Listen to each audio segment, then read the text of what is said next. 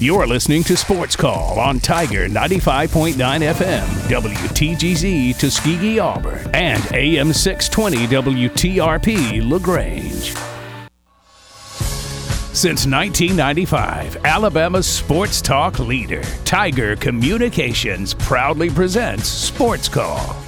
It's time to join our Sports Call crew as they discuss the latest headlines and happenings around Auburn and the entire sports world. To be part of the show, give us a call at 334-887-3401 locally or toll free at 1-888-9-TIGER-9. We're taking phone calls all show long and want to talk about whatever you've got on your mind. And now, coming to you live from the loveliest village on the plains, Auburn's first and Auburn's favorite sports talk show, Sports Call. Welcome, Auburn, into the Friday edition of Sports Call, live on Tiger 95.9, the Tiger.fm, and the Tiger Communications app. My name is Ryan Lavoie, the host of this show. Today, I've got Kam Berry and Brooks Childress with me for the full 3 hours for Cam, the first 2 hours for Brooks, as he'll have to get out to Beauregard High School for the regular season finale of the Beauregard Hornets as they take on Lincoln in senior night. And so we will have Brooks out there doing that for the 6 o'clock hour, getting out there. So he'll be with us for 2 hours today. On the show, we will have a lot of college football talk, as we do each and every Friday, as we will, of course, be talking some Auburn and Vanderbilt as the Tigers get set for a date with the Commodores inside of First Bank Stadium, as a very small capacity crowd for that one. Just 28,000, the new capacity at Vandy, while they do the construction. So that's going to be some very memorable scenes, I'm sure, for those that see it on TV. So we'll, of course, preview that one. Also preview, again, the weekend at large in college football, as it's going to be a good one. 5 ranked matchups. You got some SEC games of high importance, some other interesting stuff going on in the league. Even a couple teams that I'll tell you, top 25 teams going on the road to unranked teams. It might even present a problem or two. So I think there's a lot of games and situations worth talking about here on the show today in the college football world. If we have time, we did not get to the conclusion of the World Series yesterday, so we have any time today, we will today. If not, we will get to a baseball free agency preview of some sorts next week, along with the basketball season preview. So a lot going on here. Again, we'll keep it mostly college football, though, on this Friday of the show, and about 24 hours from kickoff between Auburn and Vanderbilt. So getting excited for another important game for the Auburn Tigers. Again, of course, we want to hear from you on the Orthopedic Clinic phone line, 334-887-3401 locally, or toll-free 1-888-9-TIGER-9. Ryan, Brooks, and Cam with you here on this Friday edition of the program. We'll start with you, Cam. How are you this afternoon? I'm doing well. It's a Friday, and Fridays are always fantastic. Just ready to talk a lot of college football, and just excited for a good weekend. Actually, last second am going home, so I'm going back to Atlanta. I'm actually going to go see Taylor Heineke play some football. So very excited about that, considering he's from my hometown and ready to, or just actually went to my high school, not just from my hometown, went to my high school. Held records and all types of different things in Gwinnett, and so really excited to see him play for the right team this time. I've seen Taylor play before, but he was on the Commanders. I actually went with Javon, and we went to the game, and the Commanders ended up beating us, and Taylor had a really, really good game.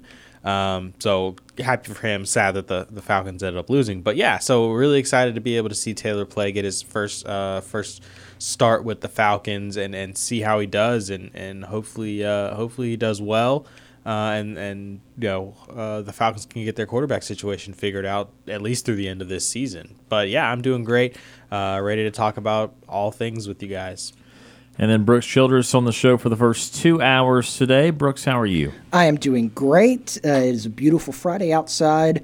We got, like you mentioned, we got a big weekend of college football ahead of us, and it's going to be so fun to be able to take in all that. And then got a wonderful weekend of NFL football again this weekend. And as you mentioned, I'm headed out to Beauregard High School as the regular season wraps up tonight across the AHSAA.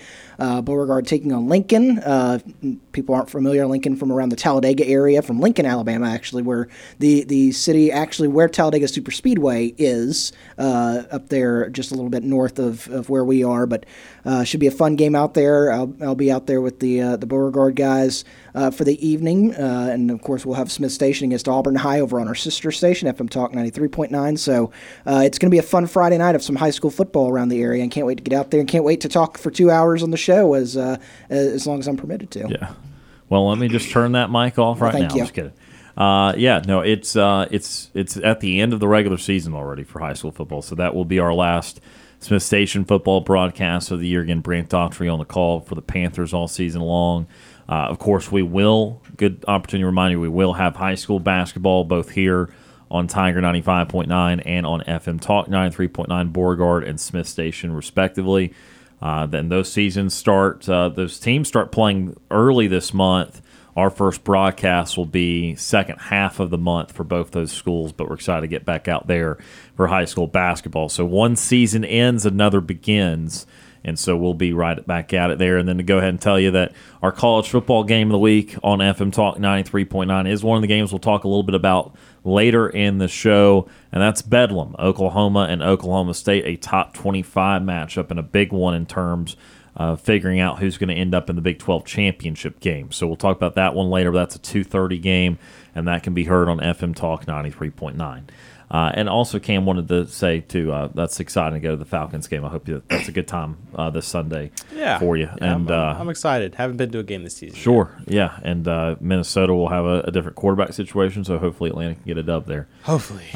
So let's get going here on this Friday, and let's start by talking Auburn Vandy. Of all the games we previewed in the Power 5, and maybe to some degree the entirety of the season thus far, because the two non-Power 5 games led it off, feels like we previewed this one the least a little bit, and that probably has a lot to do with Vanderbilt. It also has a lot to do with just how much is going on in the sports world and getting Auburn basketball set to be underway. We had our chat with Bruce Pearl earlier in the week. If you missed that, go check it out in the SportsCall podcast, which is presented by Coca-Cola. But we've just been kind of starting to branch out as needed to some other things. So we've not had as much Vandy preview this week. And we got into it a little bit at the end yesterday.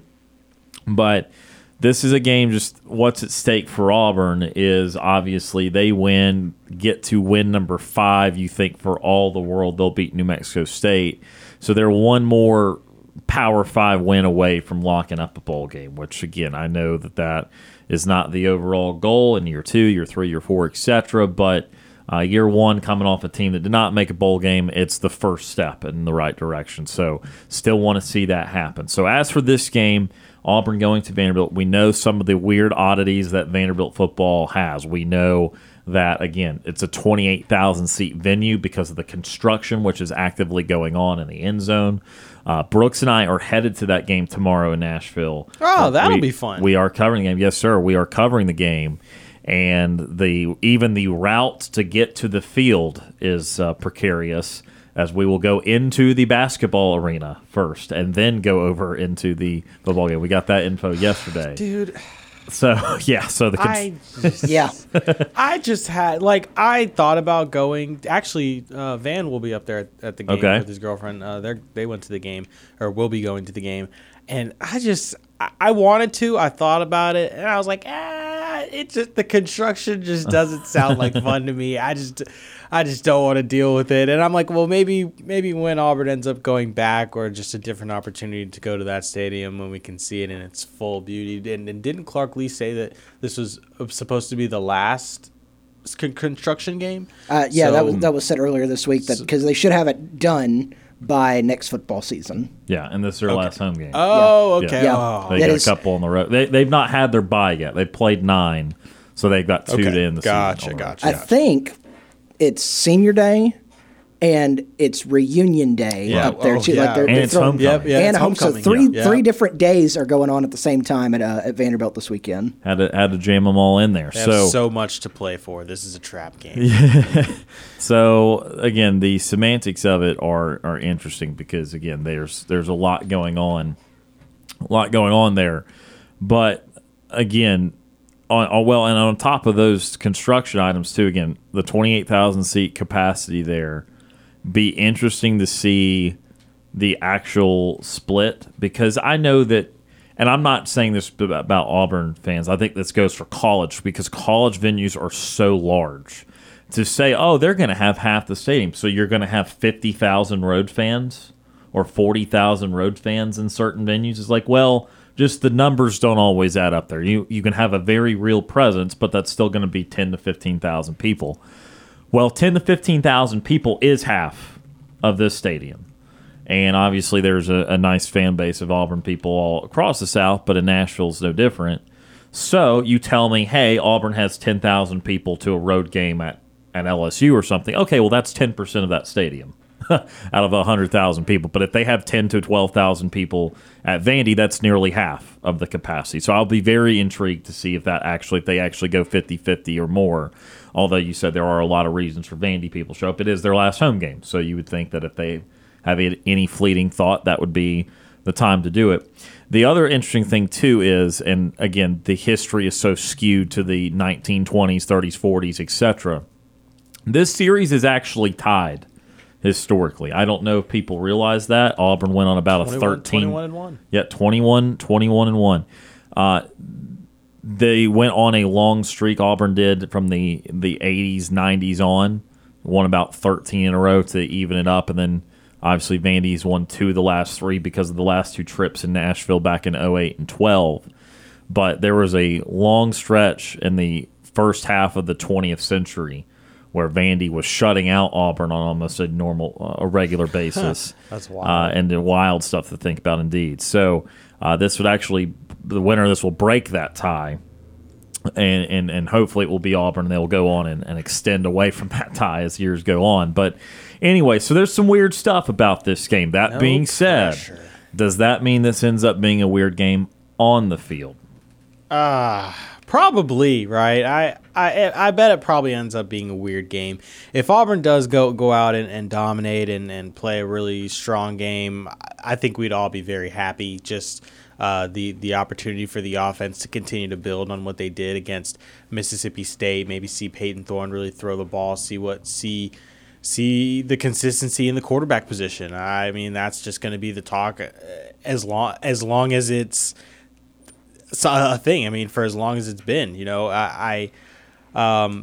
so, and I think Mississippi State was a good step in the right direction. So I wonder how that's going to go and how that's going to play out, if we see any of Robbie, or if they're just going to let Peyton Thorne run it like they did against Mississippi State and really just sling it. And I mean, he proved that he was capable of doing so. And it's not like this Vanderbilt defense is much better, if at all better, than Mississippi State's. So you really stand a chance here to again continue to build upon what you had last week, and just do what you can and hopefully dominate. But yeah, it could still certainly be a weird one.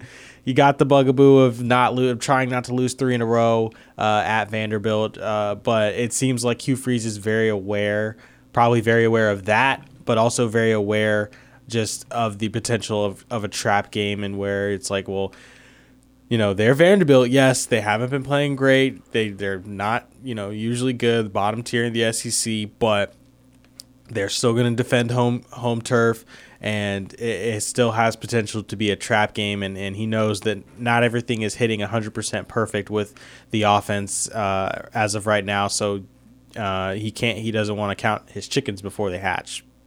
And with this, I mean, again, the oddities about the 08-12 situation were that was also the final season of those respective head coaches for Auburn. 08 for Tuberville, 12 for Chiswick. This is year 1 for Freeze, so that will not be the end. So maybe those are some of the links that will be broken there in terms of that. But we went into a little bit yesterday.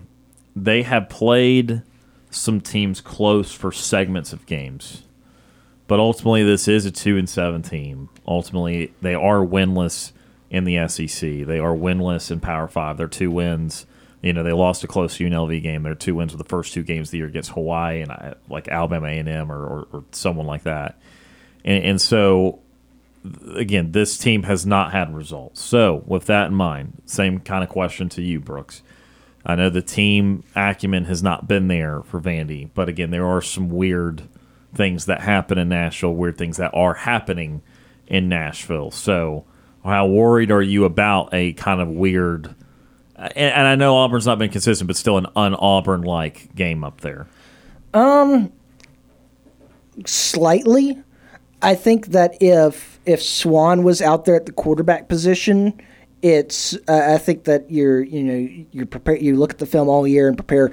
And I know yesterday on the program I said that it may play into Auburn's hands to have the 2 quarterback system going with Vanderbilt because you're coming into it halfway through the year and really haven't had much time to practice the system and everything. But on the I said that yesterday. I'll take the other side of it today. You may not be. Fully on Auburn's side, you may not be fully prepared for what each quarterback's going to throw at you, and it could get to where the Vanderbilt offense is able to do a couple things that you weren't expecting them to do because Swan was not able to do it himself. Maybe one of these other 2 quarterbacks is able to do something weird and funky, and that could get Auburn's defense kind of thrown for a loop for a little bit. So I think that there's a possibility it could get weird. If it was, I'll tell you what, if it's 11 a.m. kickoff at Vanderbilt, I'd be all in on the weird train. But I think that I think that it could get a little bit weird. I think coming out of last week's win at Mississippi State, I know you had wins in the earlier part of the season. UMass and Cal and that Samford game were good, and it was you came out of those and you're like, all right, we got wins. This one felt a little different. Like there wasn't a lot of it was there were still some complaints about some of the performances in that game against Mississippi State, but you didn't feel really good coming off of that Cal win. The UMass and Samford games, you're like, all right, we were expected to do that. The Mississippi State win. It feels like around the fan base, at least, it was a little bit more of like that's what we've been looking for. That's the type of game we've been looking for, and so I'm sure that permeated into the locker room as well. We were in the press conference room. That's the loudest we've heard that music all year coming from the home locker room next door to the press conference room at Jordan-Hare Stadium. They were fired up last week, so I think that's got a chance to carry over this week into a team against like Vanderbilt that is like you said, 2 wins in the year. Neither of them are Power 5, 0-5 in the SEC right now. And it's a really good chance for this Auburn team to go in, build a win streak, get 2 games, a 2-game win streak in the SEC, set yourself up for a tough road test next week at Arkansas, and try to get to that 6th and 7th win here down as we hit the stretch. All right, let's head to our first time out of the show. A little bit later, we will go through some of the individuals for Auburn that we want to see step up and how we want to see them play against Vandy. And, of course, a little bit later, we'll get into some predictions of the game and some analysis of the other matchups taking place in college football this weekend. But when we come back, we'll go to the Orthopedic Clinic phone line for the first time today. You're listening to the Friday edition of Sports Call on Tiger 95.9.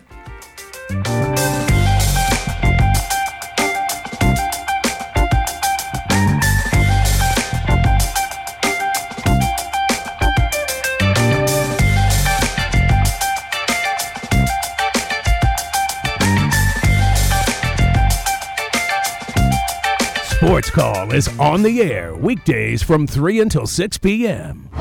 Now back to Auburn's first and Auburn's favorite sports talk show, Sports Call.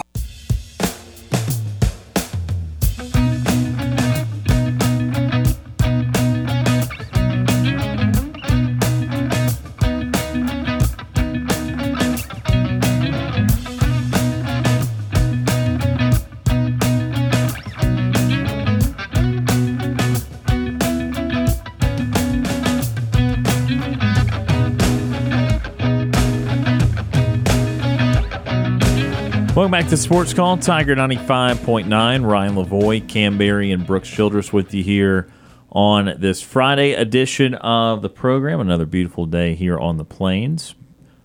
Beautiful temperatures. I think everyone can deal with about 70, 68, 70. Yes. So, Yeah.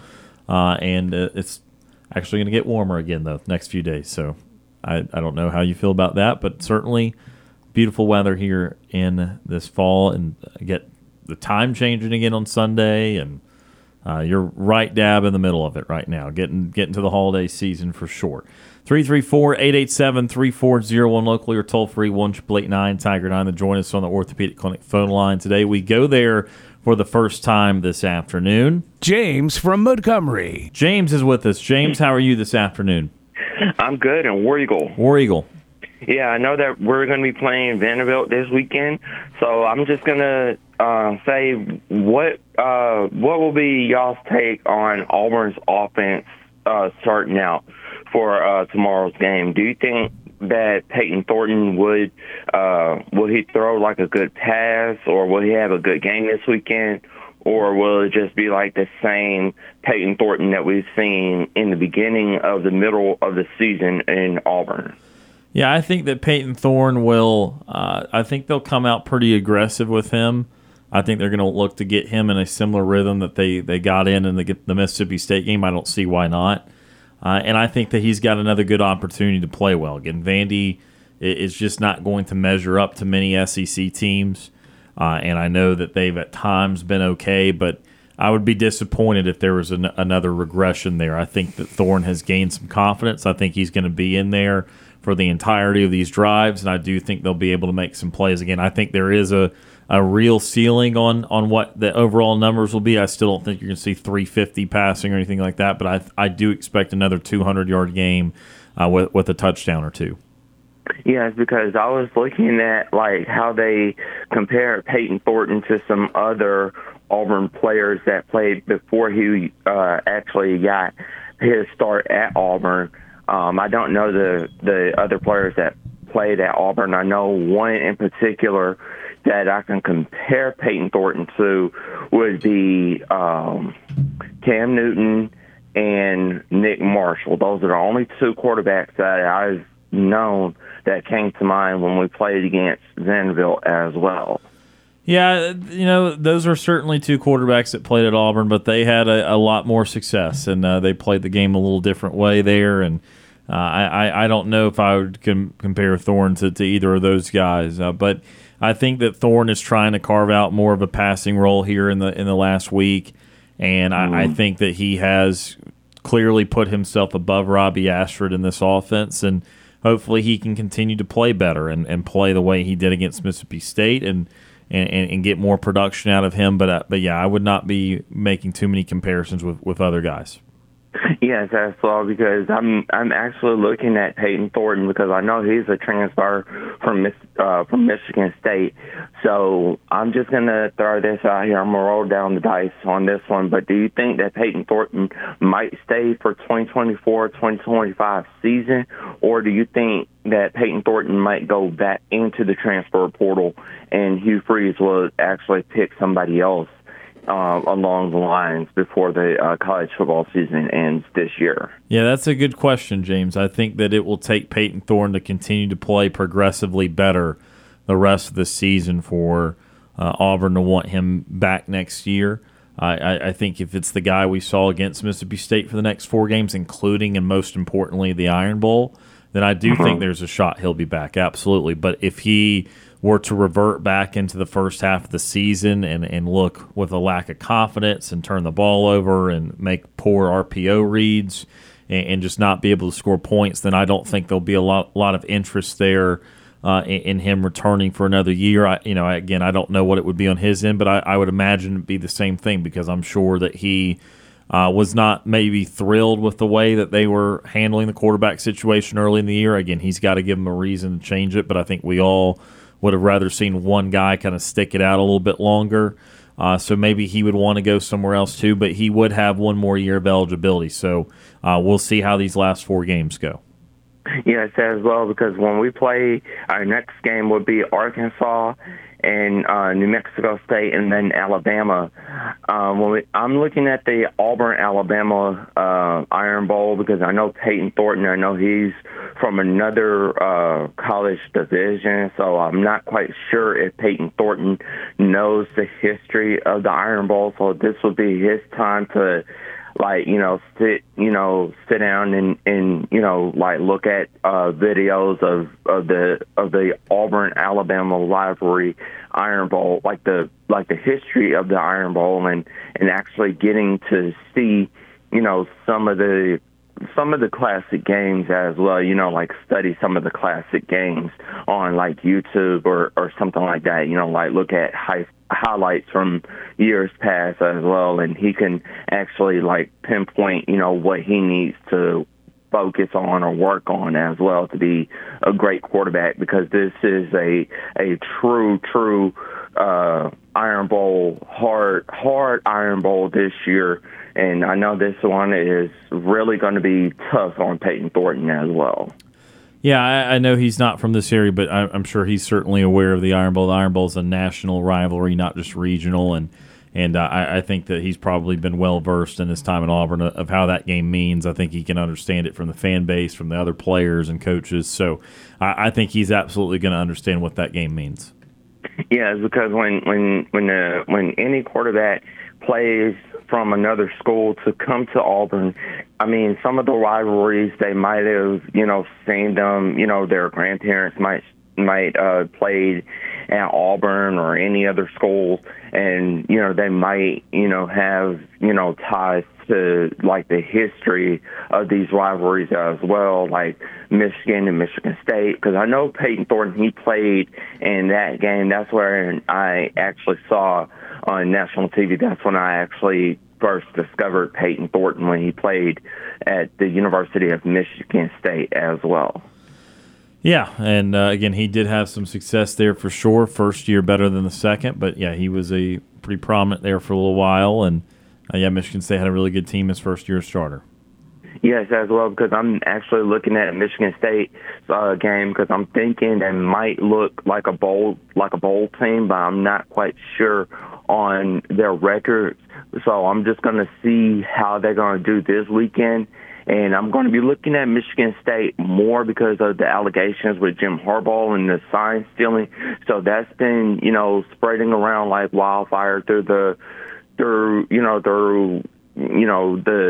social sports world as well. So I'm just going to see what Michigan is actually going to do with the allegations of Jim Harbaugh as well, because I think, when I first heard this story coming out about Jim Harbaugh doing sign stealing, I mean, I could actually say that was wrong. That was the wrong terminology for Jim Harbaugh to steal other school signs and use them against their opponent teams as well. So I think that should not be, a big deal as well. It is a big deal to the teams that were cheated against there, and there's going to be, again, there's already been an investigation. There will continue to be an investigation, and I think Michigan will be penalized pretty greatly, including Jim Harbaugh. It's Connor Stallions, the staffer that was kind of involved with the majority of this, but if you're the head coach, you either know about it or you should know about it. So there's going to be some penalties there for sure. I think it's going to take some time unless the Big Ten were to magically step in, which they do have the power to do, but it does not look like they're going to do. But Michigan's definitely in hot water over this. Yes, they are actually in hot water. But do you think that the NCAA will step in because they're like the higher status over all college football athletics? Do you think that the NCAA would step in and look at it from their perspective as to what they're going to do to Jim Harbaugh as well? Do you think he's going to be penalized for it? Do you think he's going to be fired from his job? Or do you think they're going to need another interim head coach to step in as Jim Harbaugh steps away for a few months at a time as well? I certainly think the NCAA will step in. They are usually not very timely in that. It takes a long It's usually a long process for them, so it may not be in the coming weeks or even months. But, yes, I think the NCAA will absolutely get involved. There will be penalties. I'm honestly not sure because this is a very rare occurrence. This is a pretty serious problem here with Michigan, so I'm not sure how strict the penalties will be. I do think they will be pretty severe. And as for Jim Harbaugh, I think that he will probably be looking for an NFL job anyway to kind of get out of Dodge before the penalties are handed down. So I think Harbaugh will probably end up in the NFL either way. Yes, because I've been reading a lot of comments on my Twitter page, and a lot of other college football fans, they were saying, do you think that Jim Harbaugh would look good in the NFL? And I was just trying to say, I mean, with his brother in the NFL, that's coaching the Baltimore Ravens, I'll have to say that would be a no for me because, I mean, that would be in other people's opinions of seeing Jim Harbaugh in the NFL, being the head coach in the NFL, but I just have to say no on that one as well. Well, and do recall Jim Harbaugh has already coached the NFL. He was the San Francisco 49ers head coach that led them to a Super Bowl against the Baltimore Ravens in the early 2010s. So he has NFL head coaching experience. He did a pretty good job there, so I think it's about what job would give him that opportunity. Okay, well, I'll just have to say on that one, I'll just have to see if that would be his terminology of using his coaching experience going back to the NFL. I'll probably see him actually going towards coaching for the Las Vegas Raiders as well, because I know the Las Vegas Raiders do need a head coach as well. So I think that would be a really good fit for Coach Jim Harbaugh to actually go to the Las Vegas Raiders and actually make the Las Vegas Raiders a Super Bowl contender as well. Yeah, that's entirely possible. Again, that is, as you said, that is already a job that's open. I'm sure there'll be another handful or two more by the end of the season, but that could make sense. I know Mark Davis and that Davis family has always kind of swung big, and Harbaugh is a big name, so that could end up working. Yes, as well. And then with the big game that I saw reactions between Auburn University and AUM, that was a really good game. I'm pretty sure that this school would be on Auburn on our radar sometime in the near future for Bruce Pearl. I probably would like to see Auburn University and Auburn University of Montgomery actually play a game in Nibble Arena sometime real soon, because I know Auburn University of Montgomery, they're really doing a really good job there in Montgomery. They just started their season, so I'm just going to see how their head coach actually starts their season sometime real soon. And, I just have to see that this was something that Auburn fans would love to see sometime real soon when this team comes up on our schedule in the near future as well. Yeah, again, with them not being in Division I, hard to imagine a regular season game there, but as we just saw a couple nights ago, an exhibition game is always possible, and they could end up doing that more in the future.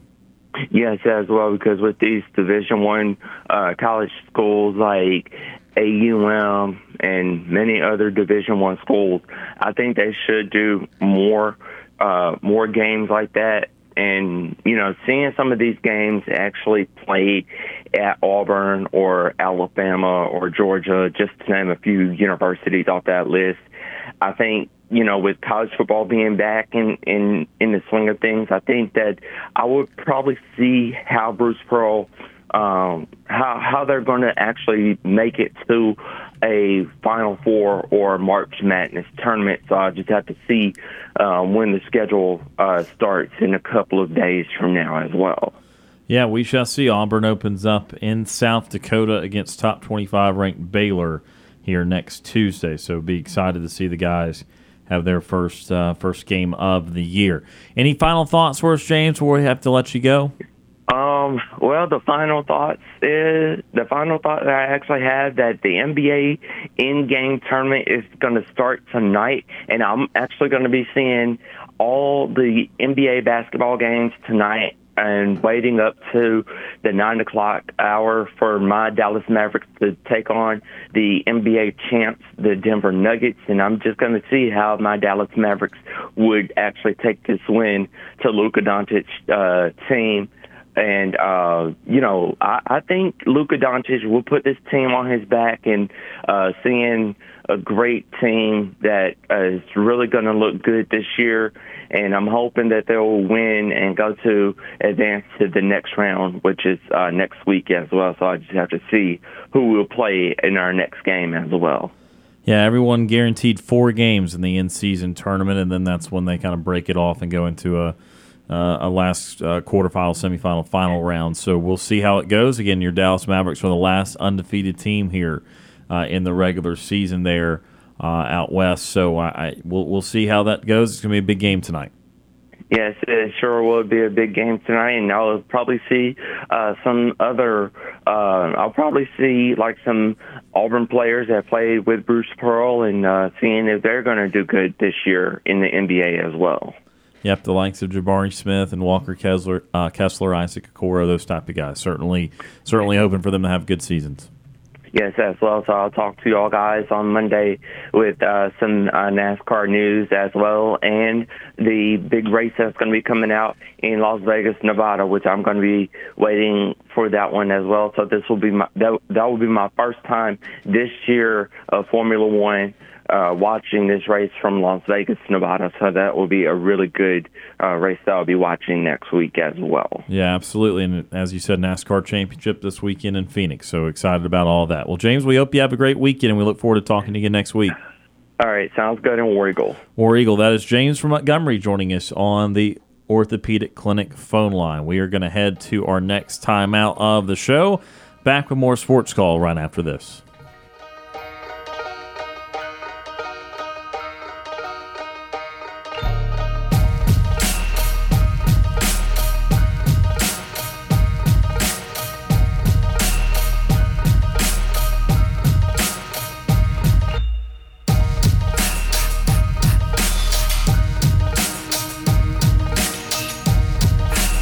Don't want to call into the show? Send us your thoughts via email. You've got mail. SportsCall@thettiger.fm. This is Andy Burcham, voice of the Auburn Tigers, and you're listening to Sports Call on Tiger 95.9.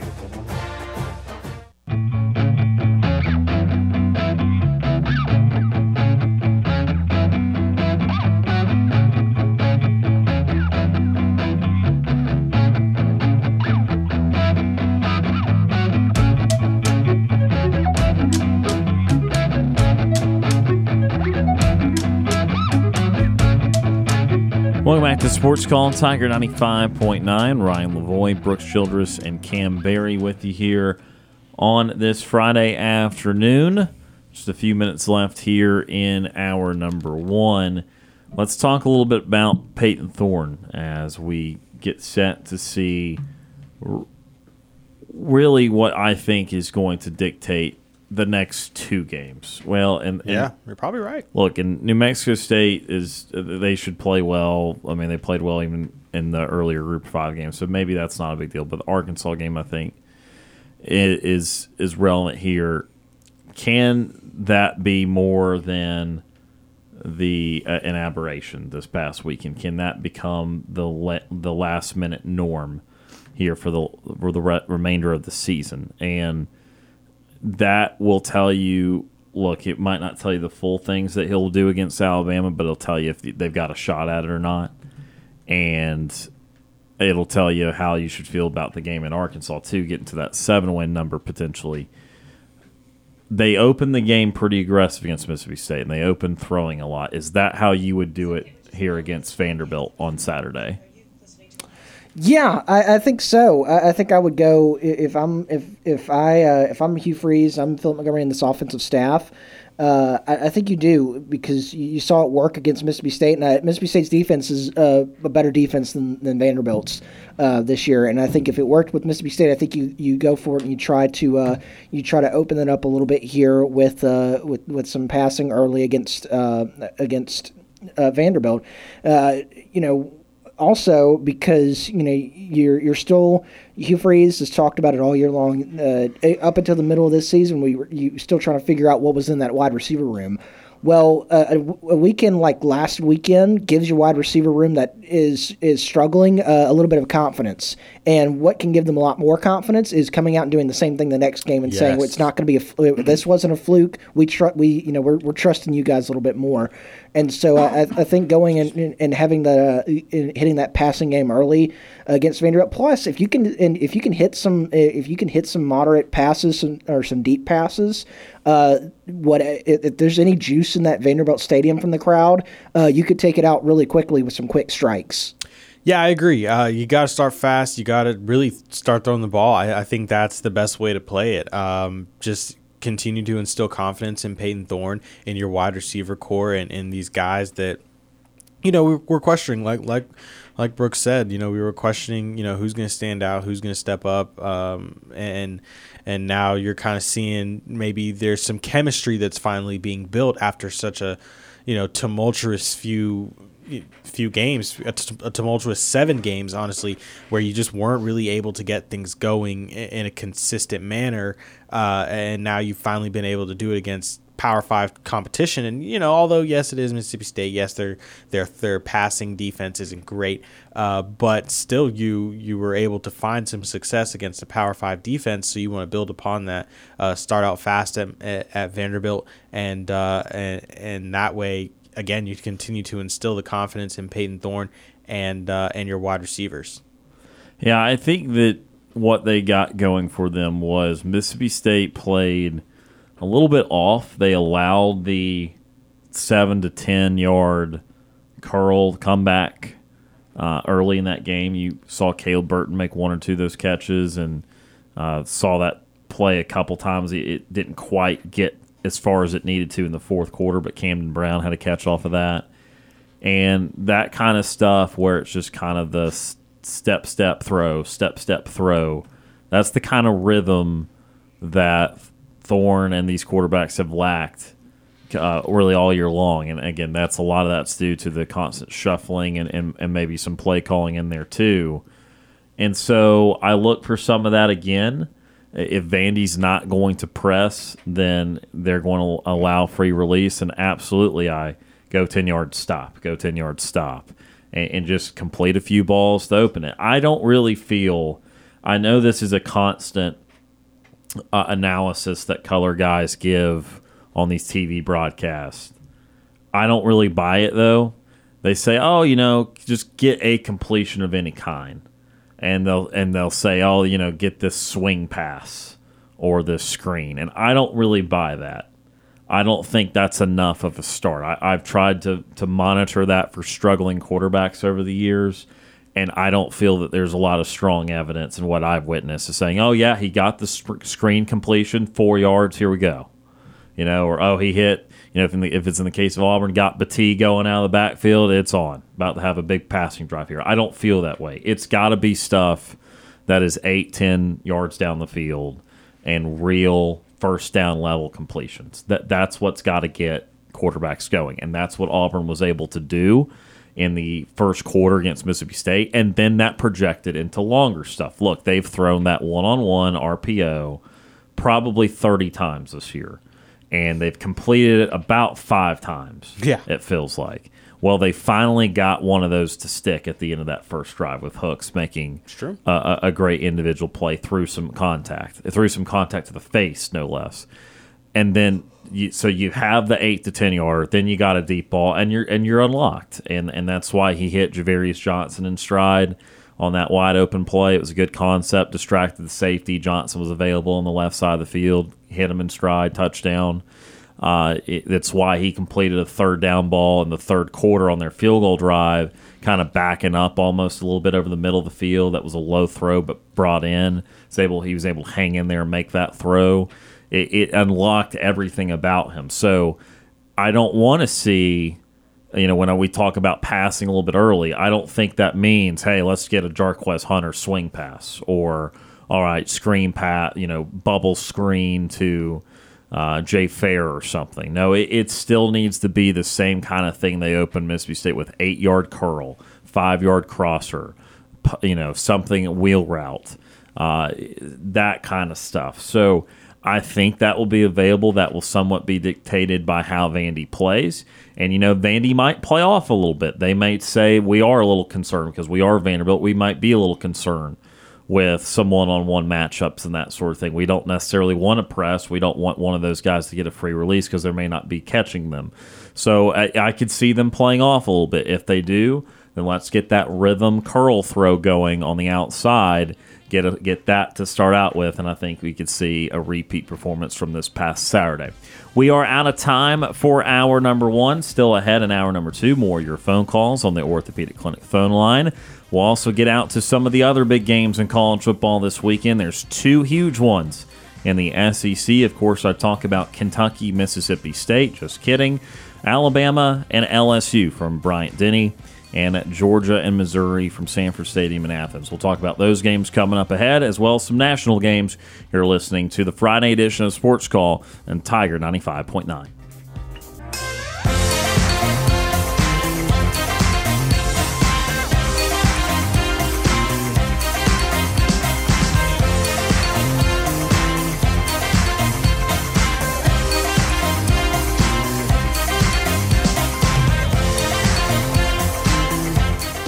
One hour of our show is in the books. We've got more to come. Stay tuned for another hour of Sports Call right after the break. You're listening to Sports Call on Tiger 95.9 FM, WTGZ Tuskegee, Auburn, and AM 620 WTRP LaGrange. Since 1995, Alabama's sports talk leader, Tiger Communications, proudly presents Sports Call.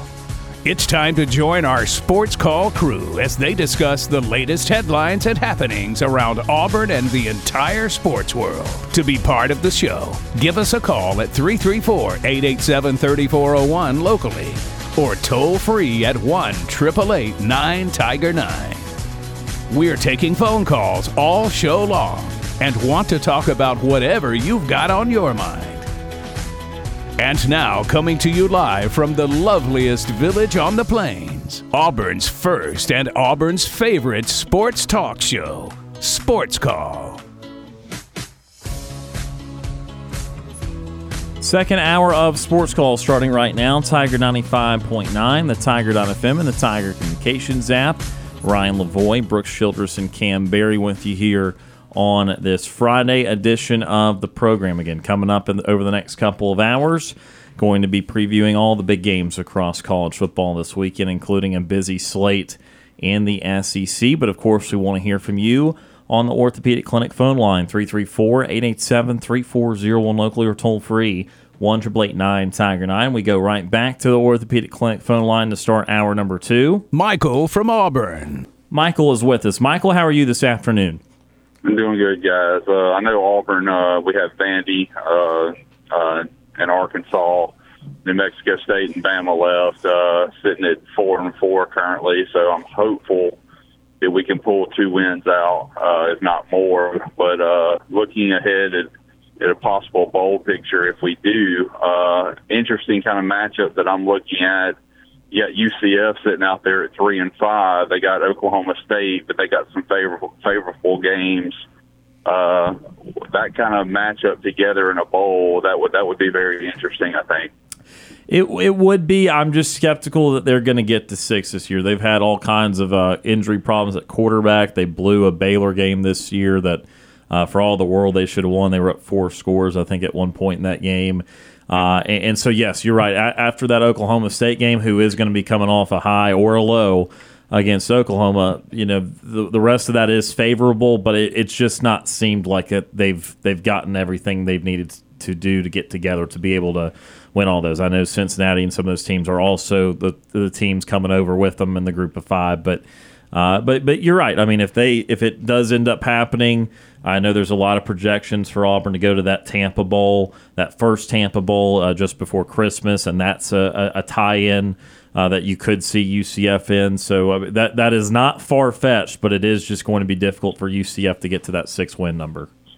Yeah, it just kind of reminded me a little bit of 2018 or 2017. You know, they give Gus this big contract, and I'm like, well, they should have learned. All they had to do was look back at Auburn. So, but pretty interesting. Yeah, they've got him wrapped up for a couple of more years as well. So we'll see if they have any more 3 and 5 or seasons like that. It's kind of looking a little bleak down there, but we'll see how it turns out. Yeah, I think the only saving grace for them is that, you know, BYU's been okay, but if you look at those other teams that came over with them, Houston's 1-4 in the league, 3-5 overall. Cincinnati's 0-5 in the league, 2-6 overall, and even BYU's just 2-3 in the Big 12. So kind of all those teams have had struggles, and understandably so, coming in from a Group of 5 league, albeit the AAC being the best Group of 5 league in years past. But I think all those teams have had trouble adjusting. But, yeah, clearly they gave Gus the contract extension before the year started. And, again, that's a choice. That is a choice.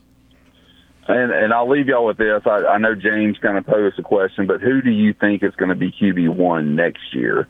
Would it be White, or what do you guys think? And then just the fall ball, I've been looking ahead at at baseball. Actually, I'm kind of skipping over basketball. I know I'm getting way ahead of myself, but fall ball, they got some big bats. It was looking like just in some fall ball practices. They've got some good guys that are actually with a lot of power. If you're looking ahead at baseball, I know that's way out there, but just your guys' thoughts on QB1 next year and baseball, if y'all looked at it at all. Thanks. Yeah, absolutely, Michael. Appreciate that phone call. Yeah, I think, Brooks, you've been following along a little bit with baseball there. Yeah, it's they've got a decent team right now. Obviously, you've gotten 2 exhibition games in against Alabama a few weeks ago. You got another one this weekend going down to Biloxi to take on Louisiana Tech.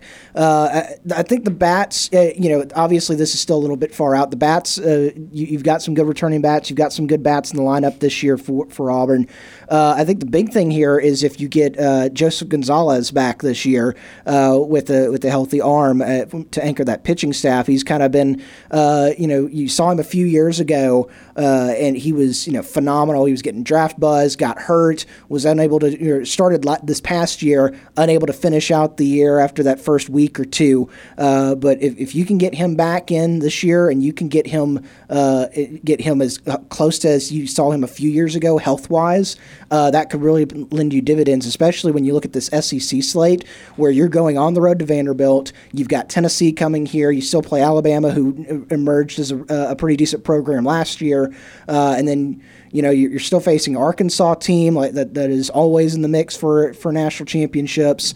You've got Mississippi State, Ole Miss, who you never really, last year was kind of a weird year for Mississippi State and Ole Miss. They were good 2 years ago, and then they kind of fell off really quickly. So can they get back? So you've got a pretty difficult conference slate, as you do every single year with Auburn baseball. And I think today, nothing has been released officially.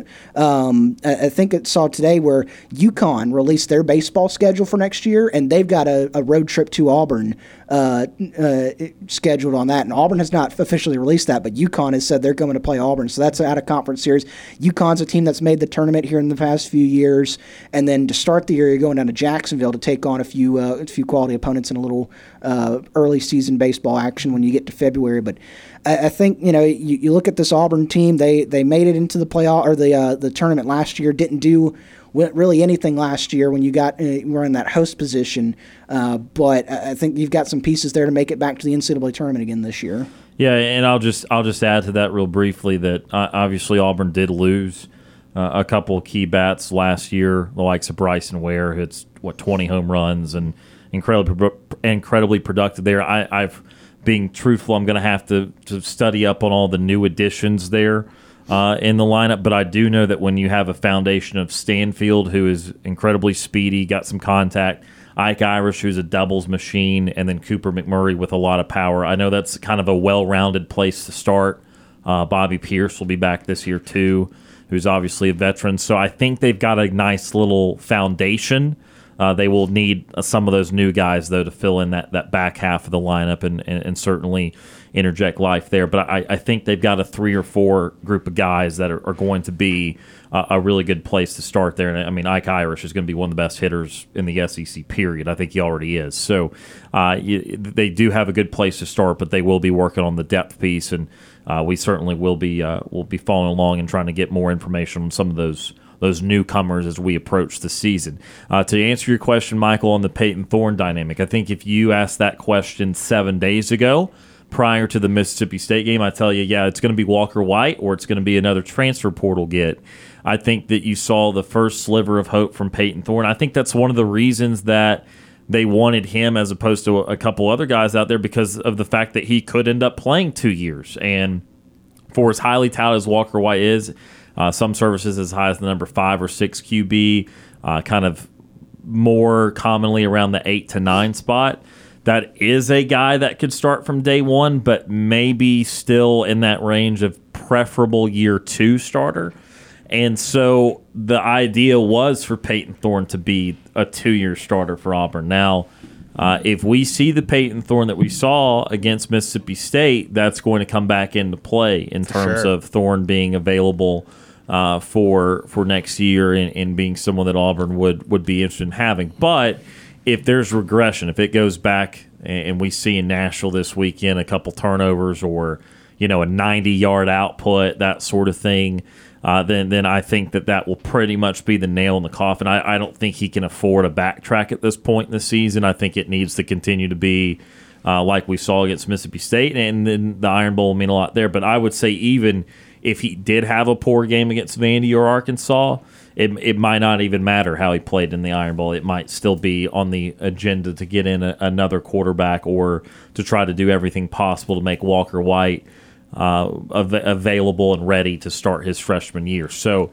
I think that is in some flux. I think that, again, this time last week that would have been in Walker White we trust type of deal. But I do think Peyton Thorne does have the opportunity, if he can string along these consecutive performances, to get another crack at it at next year. So it is going to be something worth following for sure. I do not think Robbie Asher will be a part of the plan next year, for what that's worth. I think that they know that even though there is a good running acumen there, that's not the way that they're going to win football games in the SEC, and there's just not going to be enough of a well-rounded quarterback there unless there is serious development that has not yet occurred.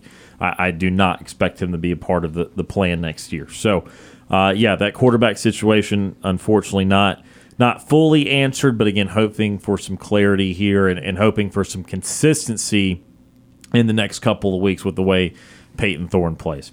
All right, let's go right back to the Orthopedic Clinic phone line, 334-887-3401 locally, toll-free 1-888-9-TIGER-9. Next up on the show, Ward Dam Steve. Retired Ward Dam Steve is with us. Steve, how are you this afternoon? I'm doing good, guys. It's Friday. How's your day going? It's been going quite well. Okay, so let's get to it, guys.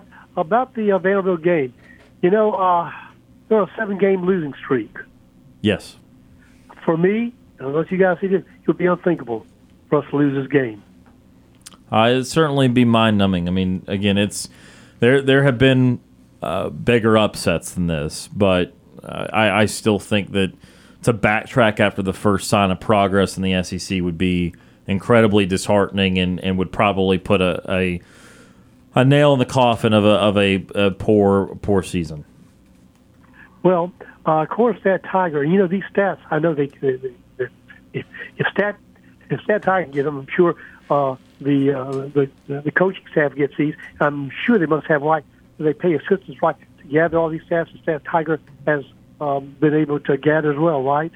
I mean, they're going to have the numbers. Yeah, I mean, they're going to have a lot of film, though, and film's going to do more than numbers. Okay. Well, what I'm getting at is Stat Tiger says the Vanderbilt game could be closer than we think.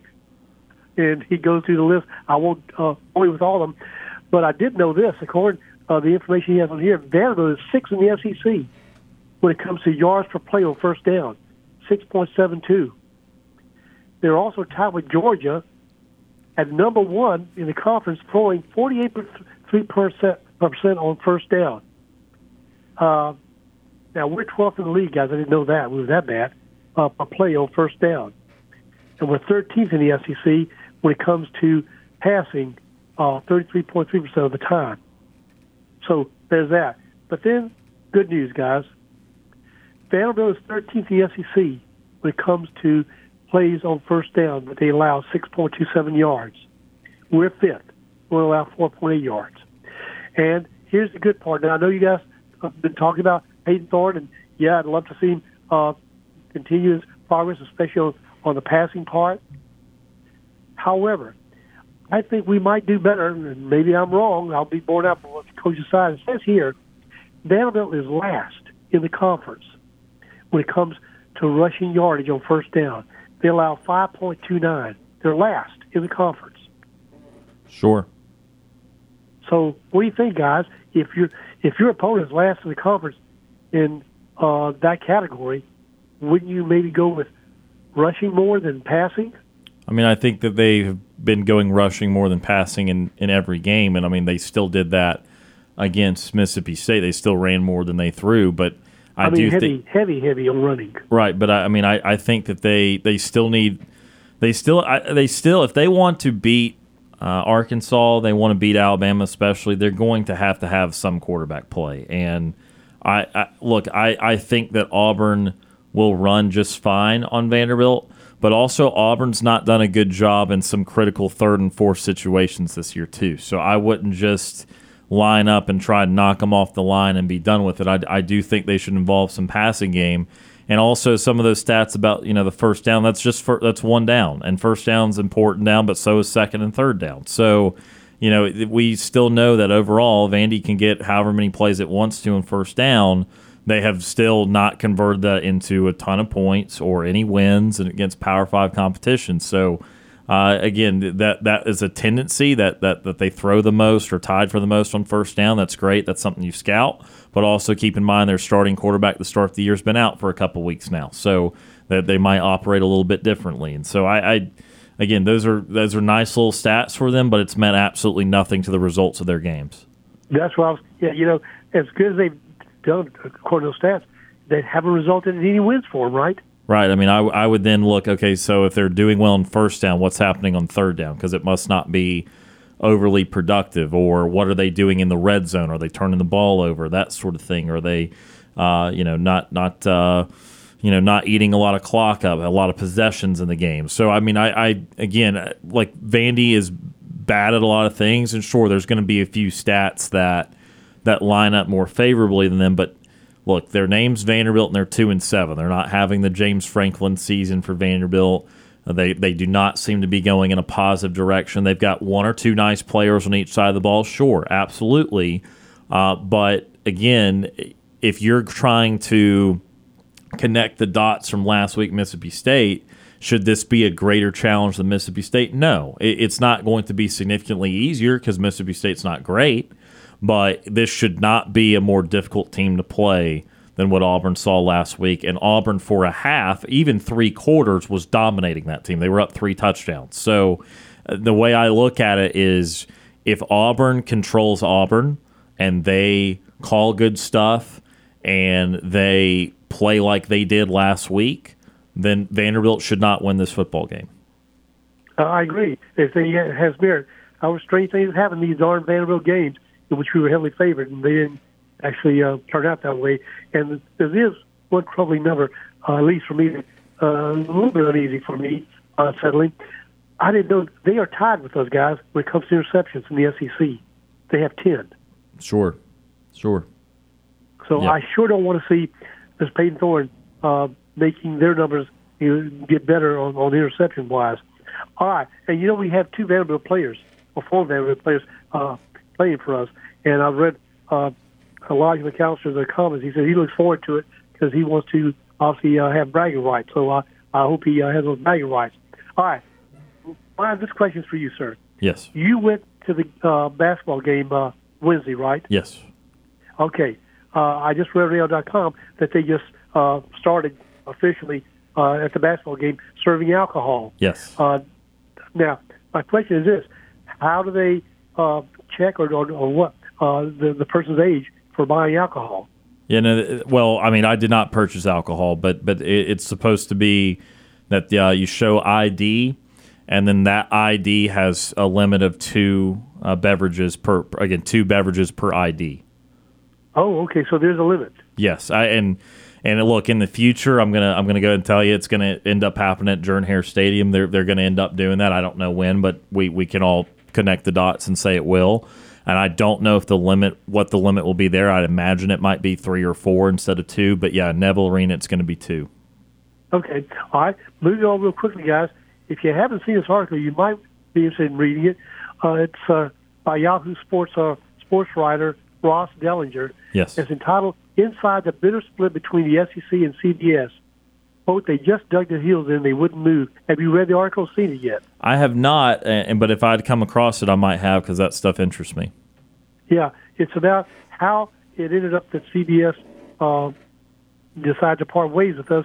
And bottom line is apparently they weren't willing to up the ante that Mike Slive at that time thought that we were worth the SEC. And yet, after they decided to let it go and ESPN bought us, they actually went up higher to get the Big Ten to have their football games than what the SEC was asking. Interesting. Anyway, it's a good read. Now, some people were I think James was talking about the Michigan scandal, right? Yes. Well, this is getting hotter, guys. This comes from Bleacher Report, and it's entitled, "Purdue head coach Ryan Walters says, quote, they aren't allegations, it happened." He told this to reporters on Thursday. "There's video evidence. There's ticket purchases you can track back. We know for a fact they were at a number of our games." And he goes on, so it's the article.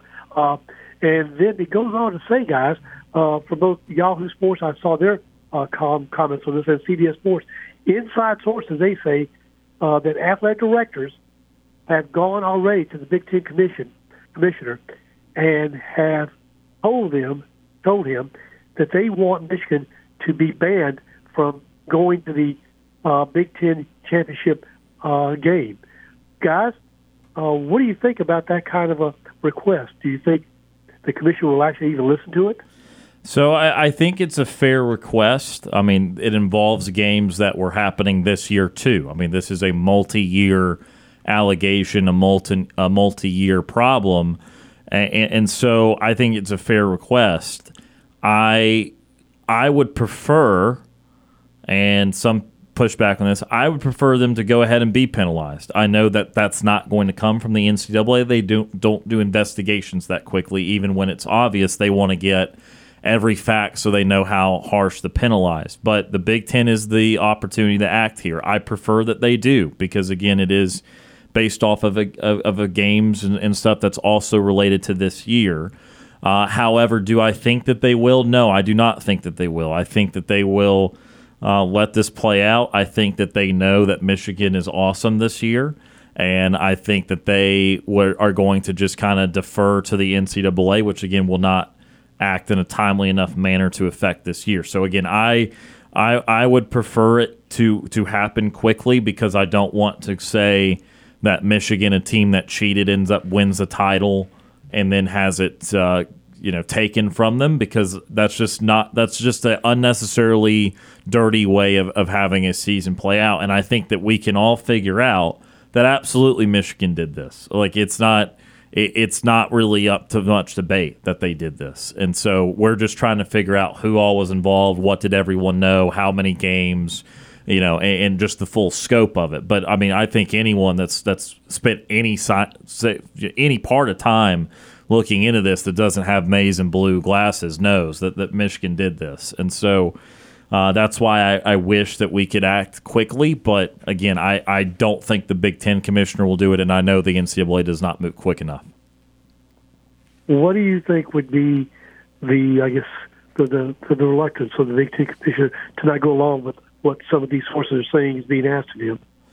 Well, look, I think part of it would be they want Michigan to win a title. Like, they know Michigan is really good. They want Michigan and Ohio State to play it on the field. And if Michigan were to win that game, they would obviously advance to the Big Ten title game, and they're going to end up in the college football playoff. And the way Michigan has looked look, they're a clear national title contender. I mean, there's no bones about it.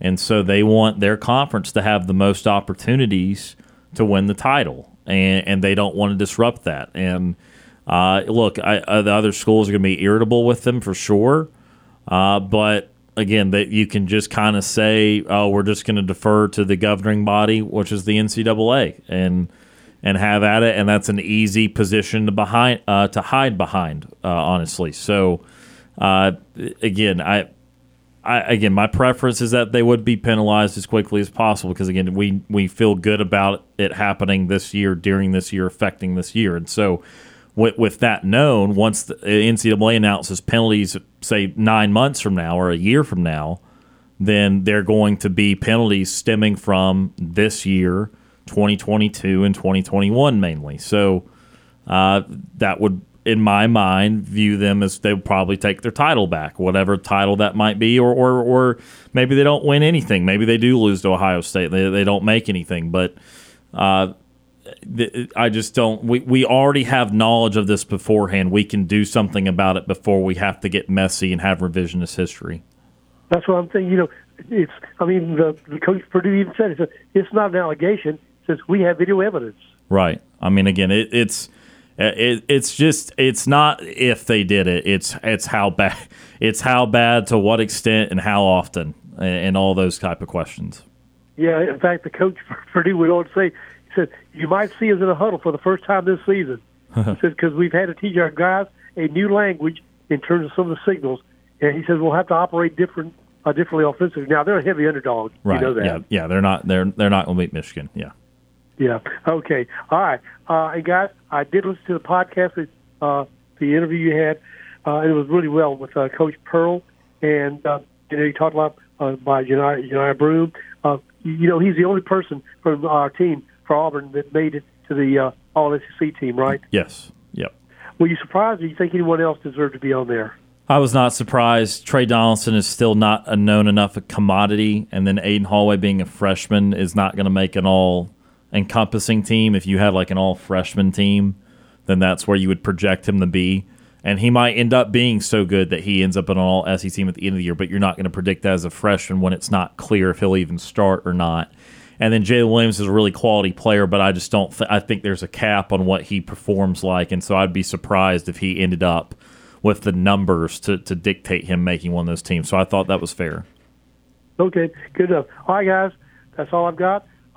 Let's hope this is not a strong drinking game for any of us for the Vanderbilt game. Amen. So with that said, have a safe afternoon and weekend, and we'll see how things turn out come Monday. War Eagle, guys. War Eagle, Steve. Appreciate that phone call as always. That is retired War Dam Steve joining us on the Orthopedic Clinic phone line. We are going to head to our next time out of the program. When we come back, we'll start to get into some other games around the country, including in the Southeastern Conference. You're listening to the Friday edition of Sports Call, Tiger 95.9.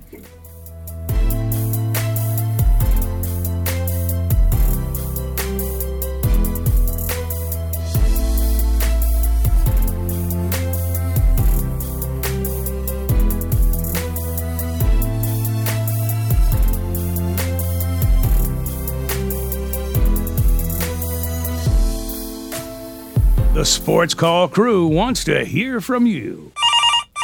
Give us a phone call at 334-887-3401. Want more Sports Call? Check us out online at sportscallauburn.com.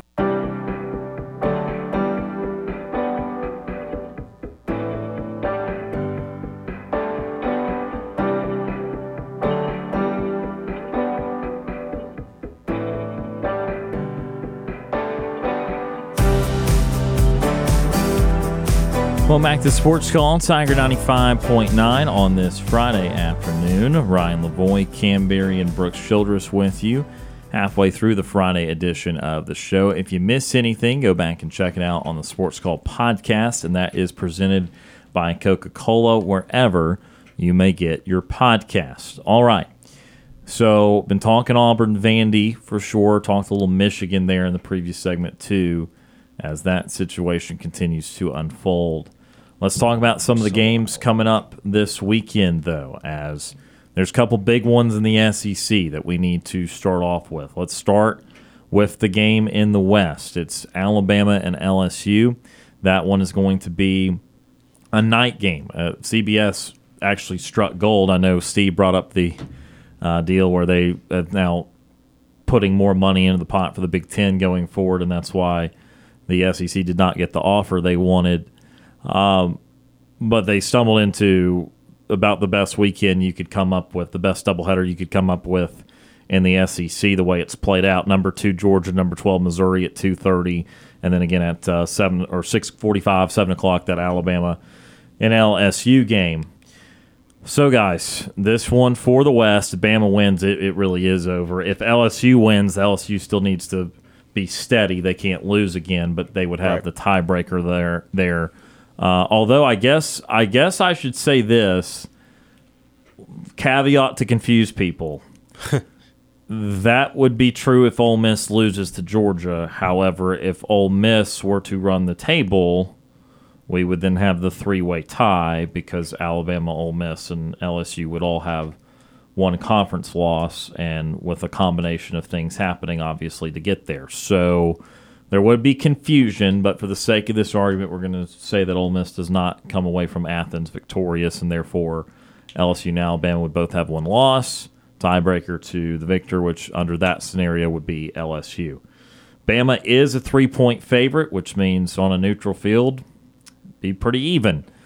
So interesting one in Bryant-Denny, guys. How do you see it playing out?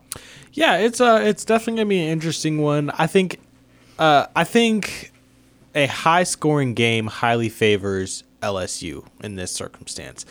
If Alabama's defense can really put the clamps on, or some type of clamps on this offense, then they certainly stand a chance to win.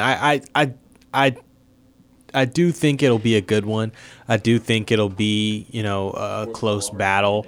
But, either team that's able, running up the score in terms of things like that, I just think LSU has much more talent. But then again, the defense is so bad that gives Alabama plenty of opportunity to be able to score. So it's just a matter of if we can see if Tommy Rees and Jalen Milroe will be on the same page. I really think that's where it's going to come down to is will Jalen Milroe have a decent game? They'll be at home, so that's obviously going to be an advantage. It'll be a night game, another advantage, so you'll be in Bryant-Denny Stadium. But still, this LSU offense is just so high-powered, and it's not like the Bama defense is not necessarily bad, but this offense is just so good is that it just tends to get overwhelming. So I think it'll be an interesting one. I'm not sure how it's going to play out. The line is Alabama -3, which is interesting. I think they're putting some faith in just it being in Bryant-Denny Stadium and being a night game. Over under 61.5. So, that a relatively close game. But yeah, so it'll definitely be an interesting one, in my opinion. I do think it'll be close, but for Alabama to have a chance to win, they got to keep it low scoring. I don't know how many seats are in the Bryant-Denny press box, but 32 of them should be occupied by NFL scouts this weekend, because I don't know if you've got a better wide receiver matchup in the entire season of college football than this weekend, where Malik Neighbors is on one side of the field and Jermaine Burton's on the other. And when both teams have an elite wide receiver, I think that both teams, the NFL scouts, need to be paying a lot of attention to this matchup. I agree. I think that a higher scoring affair probably is going to favor the LSU Tigers. I'll say this: you look at this Alabama team. And I know, people, a lot of people and wanted to sink the ship as soon as they lost to Texas to start the year. Texas is a good program, and then it got even louder when you struggle on the road at South Florida. Since that, you look at their games. Alabama's kind of settled in. They've righted the ship. Nick Saban has got the boat pointing in the right direction. They've gutted out a couple wins against Texas A&M and Arkansas. The Arkansas one, you really didn't, they didn't have a lot of business being in that one when it comes to the Hogs. But they've been able to right the ship. It hasn't been an over. You've seen in the past few years with some of these offenses that Alabama's had. When they're winning games, they're dominating. This year, it's not full domination on offense. Like, they're not putting up the offensive numbers that we've seen the past few years, and I think that speaks to what they have at quarterback there. I think Jalen Milroe, he's a fine quarterback. He's a good starting SEC quarterback, but he's not on the elite level like we've seen them have these past few years with a Jalen Hurts, a Tua. Mac was feasible there, but then Bryce Young came back and brought that eliteness back to their quarterback room. Milroe is a good starting quarterback in the SEC. He's not the same level as we've seen in Alabama quarterbacks this year. This feels like a game that's going to be close. I think it's like a middle scoring. I don't think it gets super high scoring like we saw that LSU Ole Miss game earlier this year. But I also don't think you're going to see a 24-10 or something like that. I think it's going to be both teams are going to score in the upper 20s to low 30s. It's going to be a fun offensive game. I think the difference here, and you touched on it, Cam, there, I think it's going to be the Alabama defense corralling Jaden Daniels, because Jaden Daniels is trying to do something that no quarterback's done in a while, and that's win back-to-back years against Nick Saban. I cannot tell you off the top of my head the last quarterback to win 2 games over Nick Saban. Was it Bo Wallace? Was he both years at Ole Miss? No, Kelly was the second. That's right. Chad Kelly was the second. So I don't know when the last time because Clemson would have had 2 different quarterbacks. Deshaun Watson won once and Trevor Lawrence won once. And so this is Jaden Daniels is going for something that would be a feat that not a lot of teams, not a lot of individual quarterbacks have done. But this feels like a defensive stop by Alabama late is how this game is going to end, and with Alabama getting the win, and they're hanging around in that playoff talk. They continue to hang around. It continues to be as I mentioned when I started this tangent. Nick Saban has righted the ship, and when you count him out, he continues to show why he is one of the greatest college football coaches, if not the greatest college football coach of all time, and able to manufacture what has been happening at Alabama this year. My question is, and look, I have 2 questions, but one is offensively for LSU versus Bama's defense. My question is, can LSU's defensive backfield run with the Alabama wide receivers, mainly Isaiah Bond and Jermaine Burton? Because LSU's defensive backfield has not been good this year. They're missing one of their better ones, aren't they? He's out with injury. They do have an injury back there. And that part of their team, they also have defensive lineman injured too. I mean, LSU's got a couple key injuries. We were talking about that with Chris Gordy earlier this week, at the beginning of the week. They do have a couple real concerns there. Just what can they do? Because Milroe has fortunately been just weak enough at quarterback to have a couple of just really poor moments per game, period, no matter who they're playing. Take a couple deep sacks, have a bad-looking turnover here. And so those usually do happen once or twice a game. I will still tell you that will happen once or twice. But in between those other once or twices, there have been a few other stops for these teams this year against Alabama. Alabama's not had a bunch of prolific football, but LSU's the type of defense that I don't see how they end up getting a lot of stops. That front is going to have to be awesome because they're going to get beat in the back end, period, end of discussion. They'll get whipped, as a matter of fact. And Milroe throws a good deep ball. He doesn't do everything well. He has some limitations, but I think he is one of the best deep ball throwers in the sport.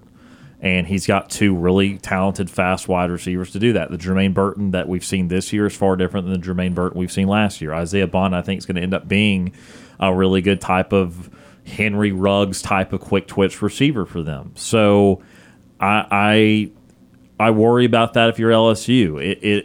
I would almost dumb it down to just count the seconds from the snap to the throw, and I'll tell you how screwed LSU is. If it's more than 3 seconds and then there's an action, then LSU's in grave danger every single time that happens. If Perkins and Taylor and whoever can get back there early and confuse Milroe, then they got a shot at it. And I know that you say, well, you say that about everybody, but I just think that LSU's pass defense is so poor, it is so much more pronounced for them. And, I would also want to see, too, what Alabama's thoughts are on running the ball this weekend. They have not run overly well this year. I think there's signs they've started to run a little bit better, particularly against Tennessee. That second half, they ran well. But McClellan has just kind of been a man back for them. There's not one trait that stands out. When you think of the multitude of Alabama running backs the last 13 years, there's a defining trait that each of them have had. Some of them have been stylistically different, but you could go from everyone from Lacey's spin move to Henry's pure power to Yeldon's vision and cutting and so on and so forth. Even the guys from Heisman winners to the guys that felt a little less impressive, they all had a defining trait that carried them as back. And I don't know what his defining trait is. And so I think there's an opportunity there. But, again, it comes down to can you get to Milroe or not? Because if you don't, again, he'll stop himself once or twice. He'll make a bad throw here or there. But it's not consistent enough that you say, oh, yeah, we're just going to rely on him missing some open guys. No, he'll find open guys, and those guys will make big plays with the ball. They're very athletic there. So I'm curious about that. I do think Daniels will get his, but I think the Alabama defense is still really good. It's not the type of great defense they used to have because football's not the same way when Nick Saban got there to where it is now. But I think that their defense is still quite good. They suffocated Tennessee in the second half after first half that was Tennessee was getting the best of them. Tennessee had the momentum. They were trying to get all they could in the first half. They didn't score in the second half. And so, again, a very low number is out there for Alabama to be able to hold LSU to, even with the adept ability of Jaden Daniels. And, again, Daniels is awesome. For my money today, you asked me 4:44 in the afternoon on November the 3rd, I think Jaden Daniels should win the Heisman Trophy as of today, even over Michael Penix. I'm not interested necessarily in just being best player on best team or that sort of thing.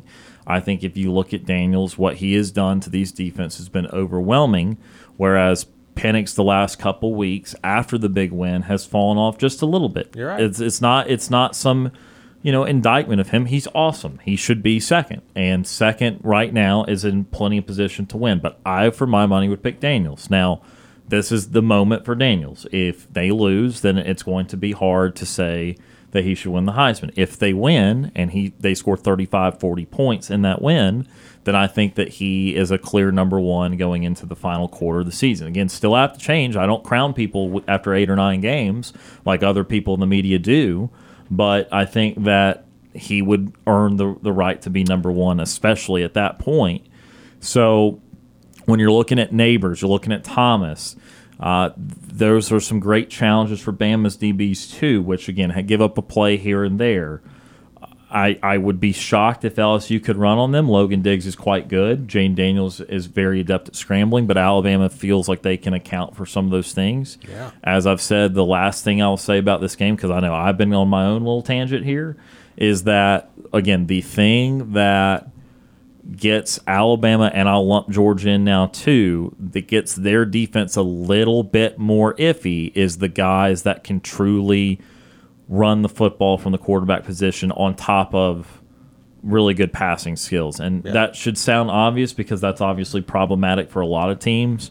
But when you have guys that just don't provide any sort of chaos element to it, the very well-disciplined defenses of Alabama and now of Georgia do a really good job of stopping that because it's within the framework of everything. It's just within the framework of expectations. But you get a mobile quarterback to create random chaos plays and jeopardize assignment football and that sort of thing.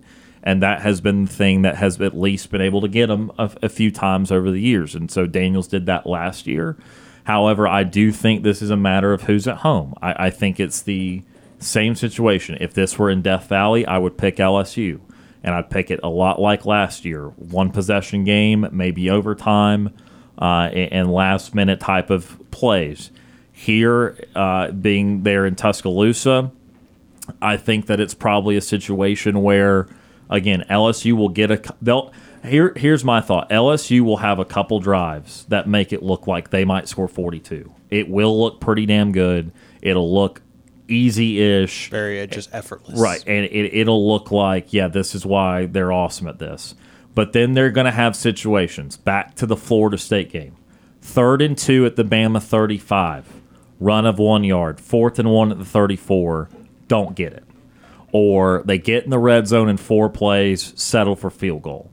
And that's why they're going to lose the game by 1 possession, is that on the road, I don't trust them against a still really good Alabama defense to make every single play that they're going to need in these short yards and important situations. Those are still the situations where Alabama proves that they are a good defense, and those are still the situations that LSU, I don't think, has had to prove that they've improved on.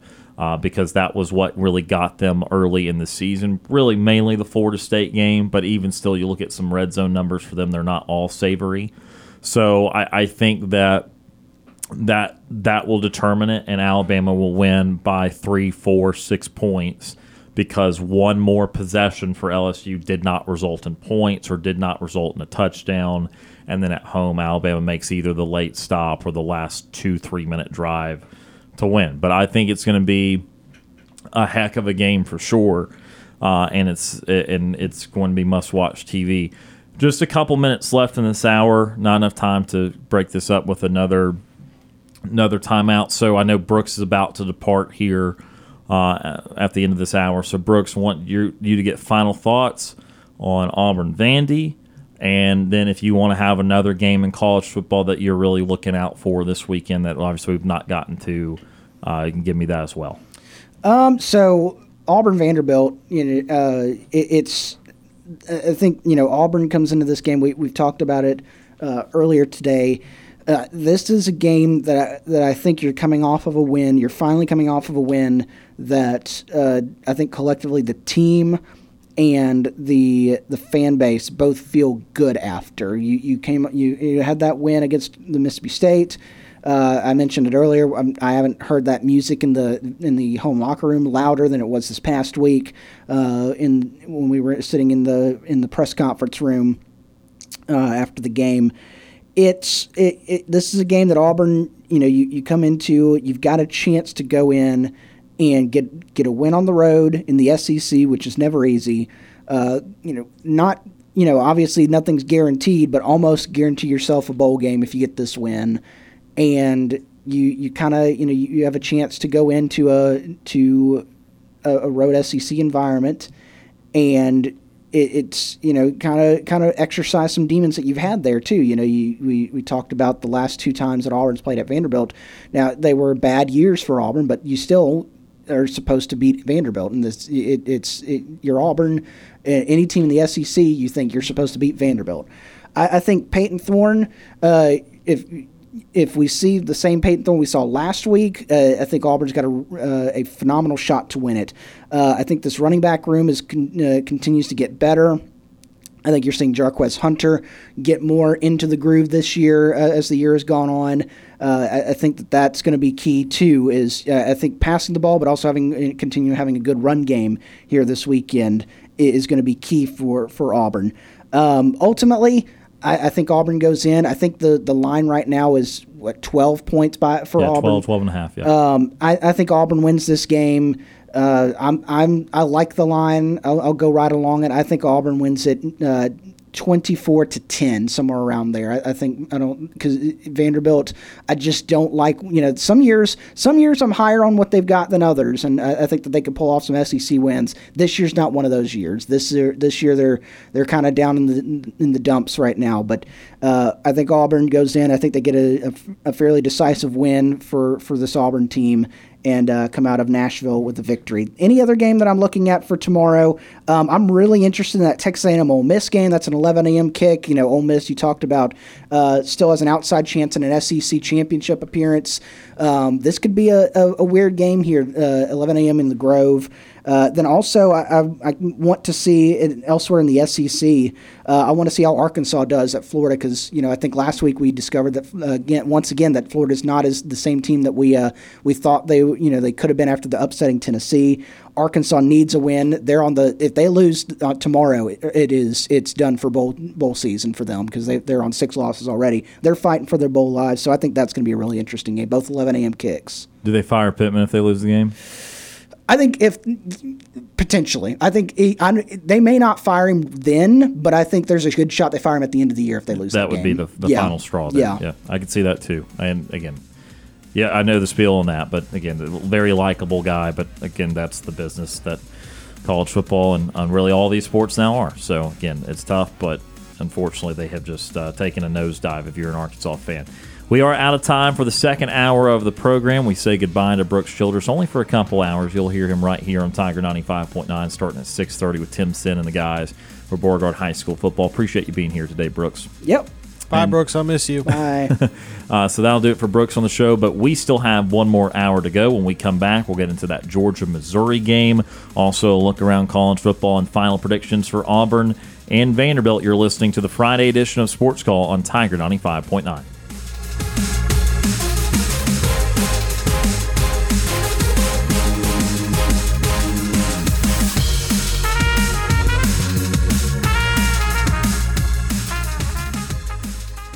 Two hours of Sports Call are finished. Don't touch that radio dial. We've got one more hour to go. You're listening to Sports Call on Tiger 95.9 FM, WTGZ Tuskegee, Auburn, and AM 620 WTRP LaGrange. Whether you're leaving work, cruising around town, or listening on demand, we've still got some fun left for you. To be part of the show, give us a call at 334-887-3401 locally or toll free at 1-888-9-TIGER-9. Auburn's first and Auburn's favorite sports talk show has been on the air since 1995 and is ready for 60 more minutes of fun. Now, let's get this hour of Sports Call started. Third and final hour of Sports Call starting right now. Tiger 95.9, the Tiger.fm, and the Tiger Communications app. Ryan Lavoie and Kam Berry with you here. Yeah. The rest of the way on this Friday. Again, coming up this hour, final thoughts on Auburn and Vanderbilt, of course. In the meantime, though, got to talk about one more big SEC matchup and then a few other games across the country. So we talked Alabama and LSU on the other side of that break. If you missed that, or if you ever miss anything on the show that you want to hear again, go back and check it out on the Sports Call podcast presented by Coca-Cola. But into the East Division now, Georgia and Missouri in Athens. Georgia 15.5-point favorite still against the 7-1 number 12 Missouri Tigers. How does it go down in Athens on Saturday? I do think I actually said on the show on the score this morning that Mizzou would win, and I probably didn't mean that, but it was 7 in the morning. I've been up since 2:30. Just cut me some slack. I was feeling a little I don't know. I was feeling a little rambunctious. Yeah. But ready to make some things happen. Yeah. And now it's 5 o'clock. A few hours later, and I'm rethinking that, and I'm saying, well, that doesn't seem very logical. They're in Athens, and I do think Mizzou's going to put up a fight. I really do. I think they are a good football team. I think that they've competed very well in every game that they've played so far this season. I know they had the loss to LSU at home, but that was a close game all the way up until the very last possession, and Brady Cook didn't end up throwing the pick six, and so that made the score look a little bit wider than what the game actually was. But I do think they're going to be able to come in and put up a fight. I do think it's going to be interesting because I think they're pretty solid on both sides of the ball. Pretty complete team, not perfect team, but they are. I think they're a complete and well coached football team.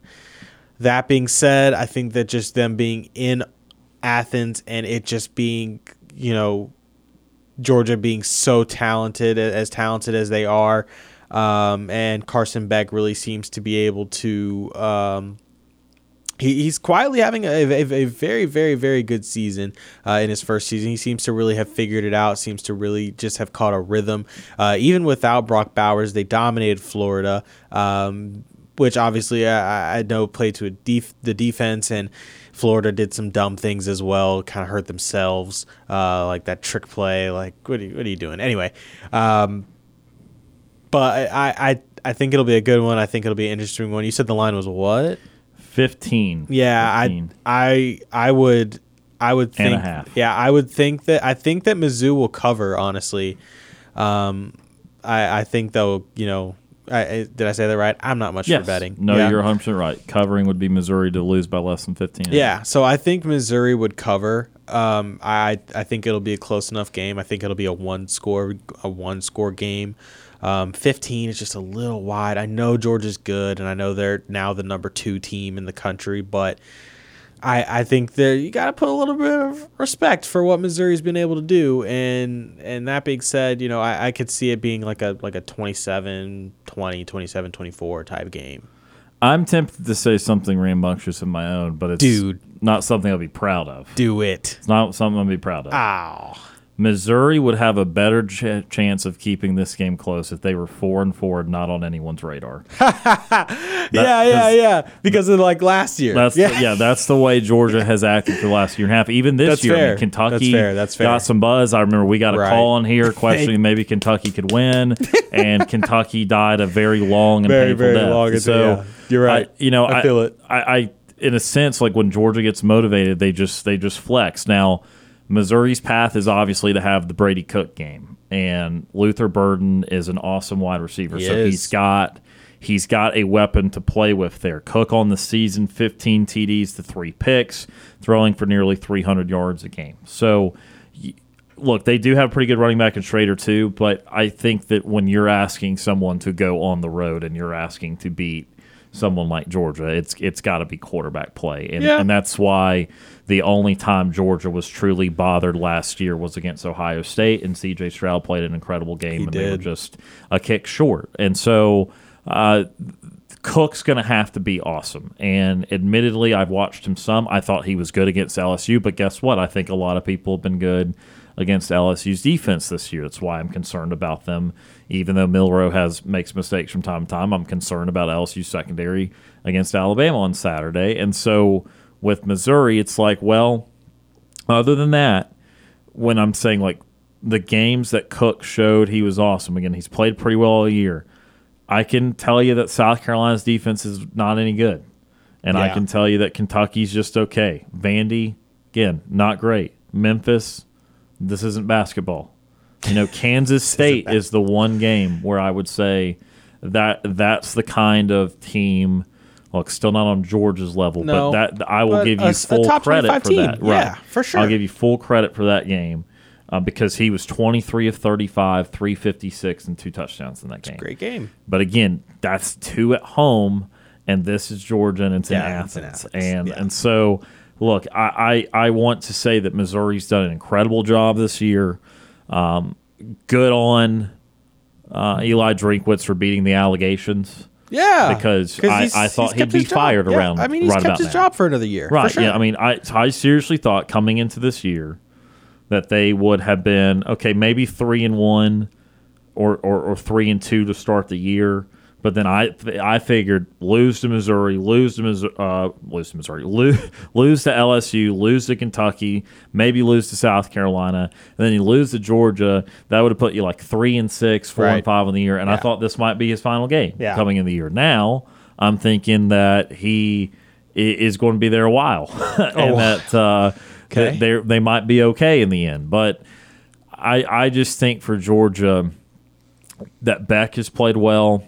There's still no reason for them to be nervous, in my opinion. I think that they could still feel that they can flex, and I know they don't have Bowers, but Edwards I think is starting to come on as their lead back, and I think that Georgia's defense, while it doesn't create a lot of negative plays, I can really see them frustrating Cook because he's probably not going to be used to having to take some short stuff and not being able to make pretty big chunk plays, and I can see them getting kind of frustrated with, oh, really, you got to take 3 yards again? Okay. You got to take this 3rd and 4 again? Can we not just get a 15-yard chunk play? And then that's when you have the turnover, and that's when it starts to unravel on you. So, again, I will not be brash and say Georgia will embarrass them, but I do think that Georgia will be at no point in this game do I think Georgia will be concerned.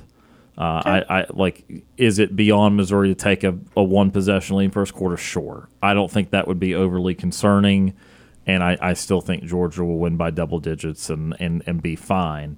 But again, this is, if you're looking for the Georgia loss that matters the most, this would be the game. Absolutely would be the game that matters the most, because this is the only real reason they could lose the East. Yeah. I think it's a test to play Ole Miss, and I think it's a test to play at Tennessee. Yeah. But losing one, realistically, Georgia's probably not losing any of them, but you could fathom one. You could fathom it. But losing Ole Miss does nothing, absolutely nothing, because they'll still win the East. And losing to Tennessee does not do anything if it's only one loss, because Tennessee already has 2 conference losses. Right. This is the one loss that would actually jeopardize Georgia making the SEC title game. For sure be detrimental. So if you're looking for something to root hard for, you're sick and tired of Georgia, this is the game that you need them to lose. Because, let's go Mizzou. Yeah, even those other 2, yes, they would not be number 2, number 1, whatever anymore.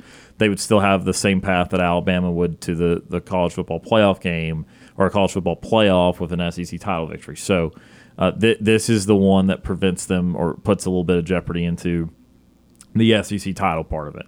All right, other games in the conference, there are a couple more that are at least worth mentioning, and Brooks mentioned one of them on the way out there. He talked a little bit about Ole Miss, Texas A&M. There was a world where this game would have mattered more if A&M once again would have lived up to somewhat of the recruit expectations. But Ole Miss is number 10 in the country, and it's not often that a top 10 SEC team with still 4 weeks to play has very few, if any, paths to the playoff. Right. But that's kind of where they're at, because if Alabama beats LSU, then Alabama is going to go to the SEC title game, and Ole Miss can't.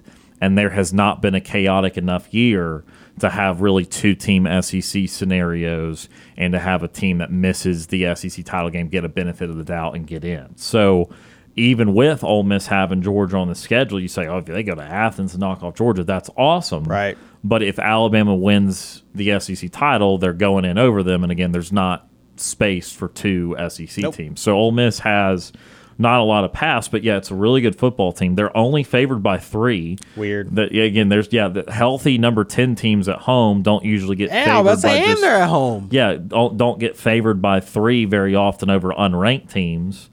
Do you have an argument for A&M winning this game, or do you feel you feel good on Ole Miss? Yeah, I feel like Ole Miss got disrespected. Like, seriously, like, I'm seeing the line now, like -3 over under 51.5, and you're in Oxford, and you're only favored by 3 against a Texas A&M team that's like not awe-inspiring. It's a 7-win type of team. They're 7-3, 5-3, 3-2 in the conference. Odd.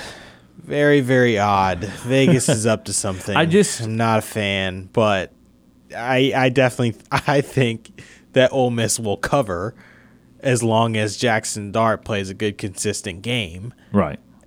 I don't see the path. So here's the thing. Ole Miss's defense, again, I'm not saying you have to throw them a bouquet of flowers for this year, okay, because it's still not an awesome defense. Yeah. But they've essentially had one bad defensive game all year. And that was the LSU game, and we just kind of assumed it's LSU. That's what they are, and here's Ole Miss being bad defense.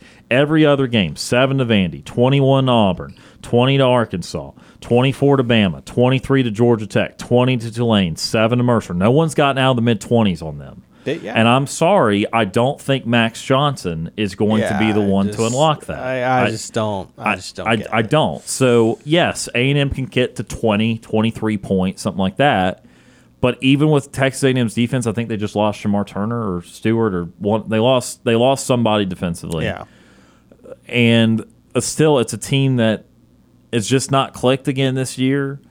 Ole Miss is going to be fine in that game, I think. I think so as well. I just -3. That's so low. It is. That's such a small margin, and I just don't buy that. And look, I'll say like, okay, it's 11 a.m., so you're not getting the prime environment or whatever. Yeah. Ole Miss is not known to have one of the better 4 or 5 environments in the league. Whatever I've said this many times. I believe this truly.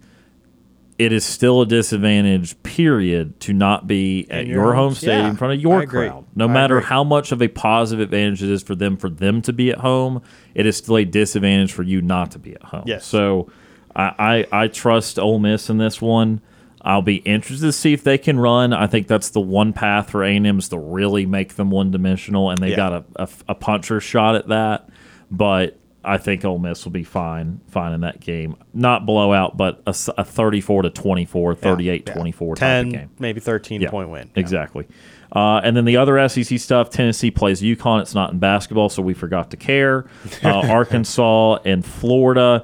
Brooks mentioned that one a little bit. As he said, maybe you just want to keep an eye on it to see. Only Florida -3? Like, why? I'm sorry, but they're at home. That's Ben Hill Griffin Stadium. Yeah. Like, that's a very tough environment, man. And Arkansas is not good. I know they have a different offensive coordinator, Yeah. but still, I'm sorry. I'm picking Florida too. I just don't buy it. I think -3? Yeah. Again, I would have gone -6. Yeah. I would have gone a full possession, 6.5. Yes, I agree. And so I'm thinking like a 7 to 10 point win here for Florida. I'm not saying they're going to blow them out.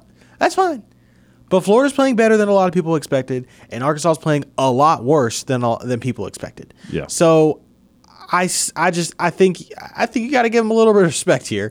Right. And maybe it's just maybe your angle is that, okay, here I'm just coming up with an argument. You don't have to buy it all, but is, hey, Florida again is they're going to end up 6-6 at the end of this, so we're really talking about a 6-win versus a 4-win team, and we're talking about a coach that needs this for his job and that sort of thing. And they both do. And maybe you say, well, I still think Jefferson's the better of the two quarterbacks. I mean, I'm just saying, I'm just giving you, you an argument. But I do think Florida win that too. But I do think that we all should monitor that in the event that Arkansas does play significantly better or is significantly different than what they put on tape the last 8 games, because obviously that they have Auburn after that. So if they do win that game, if they do somehow win, then the bowl eligibility is still alive. Fair enough. And I think that they've got Missouri at the end, which can be really tough. It is a rivalry. Yeah. And I forgot what the other game is for them, but they've got to be at least thinking that you rally to the head hog at that point and try to pull something together. But again, they've got to win a game at some point to get that momentum. I think Arkansas's bowl chances are 6 feet under. So no, I mean, again, it's an uphill climb. That other game is FIU, so they'll win that one. But this for them is, I think, these next 2 weeks are the moment of decision for Pittman, and it's the beginning of the end. Again, maybe what they're banking on. South Carolina hosts Jacksonville State. There's going to be a lot of Gamecocks there. Let's go, Jack State. South Carolina favored by 14.5 in that one. And again, that seems like a lot, but also it's like, well, they're playing a Conference USA team at home, and that's not a great Jack State ain't playing that bad. Yeah, JSU at 7-2 has been really good, but that one will come down to, do they give South Carolina time to throw? If so, they're in big trouble. Yeah, absolutely. That's what I was going to say. If you get pressure on Rattler, then right, you got a chance. And then the last game is the Kentucky Mississippi State mid-off, where Kentucky 5-3 on the year, State 4-4. I have not checked the status of Will Rogers this week like I did last week. Admittedly, it felt more important. It did. But Kentucky favored by 4.5 there in Starkville. Okay. Yeah. Yeah. I mean, that's fair. I think Kentucky's the better overall team, in all honesty. If you don't have Will Rogers, if they don't have Rogers, I'm going to assume for the world they don't have Will Rogers, and then I would go Kentucky done. too. So yeah. If you don't have Will Rogers, you don't have a chance, in my opinion. If you're Mississippi State, so yeah, I agree. Again, I think that one will be avoided. That's the same time as the LSU Alabama game. Yeah. So just wanted to mention that because it's probably the last time it's mentioned for the year.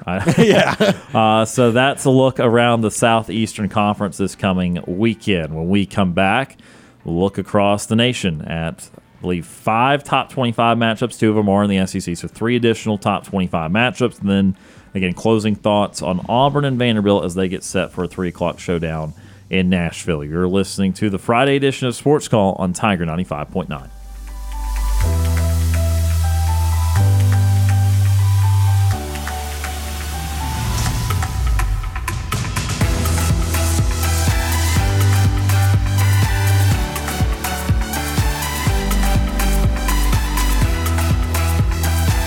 Stay tuned. You're listening to the multi-time Abby Award-winning Sports Call. I'm Britt Bowen, voice of Auburn women's basketball and Auburn softball. You're listening to Sports Call on Tiger 95.9.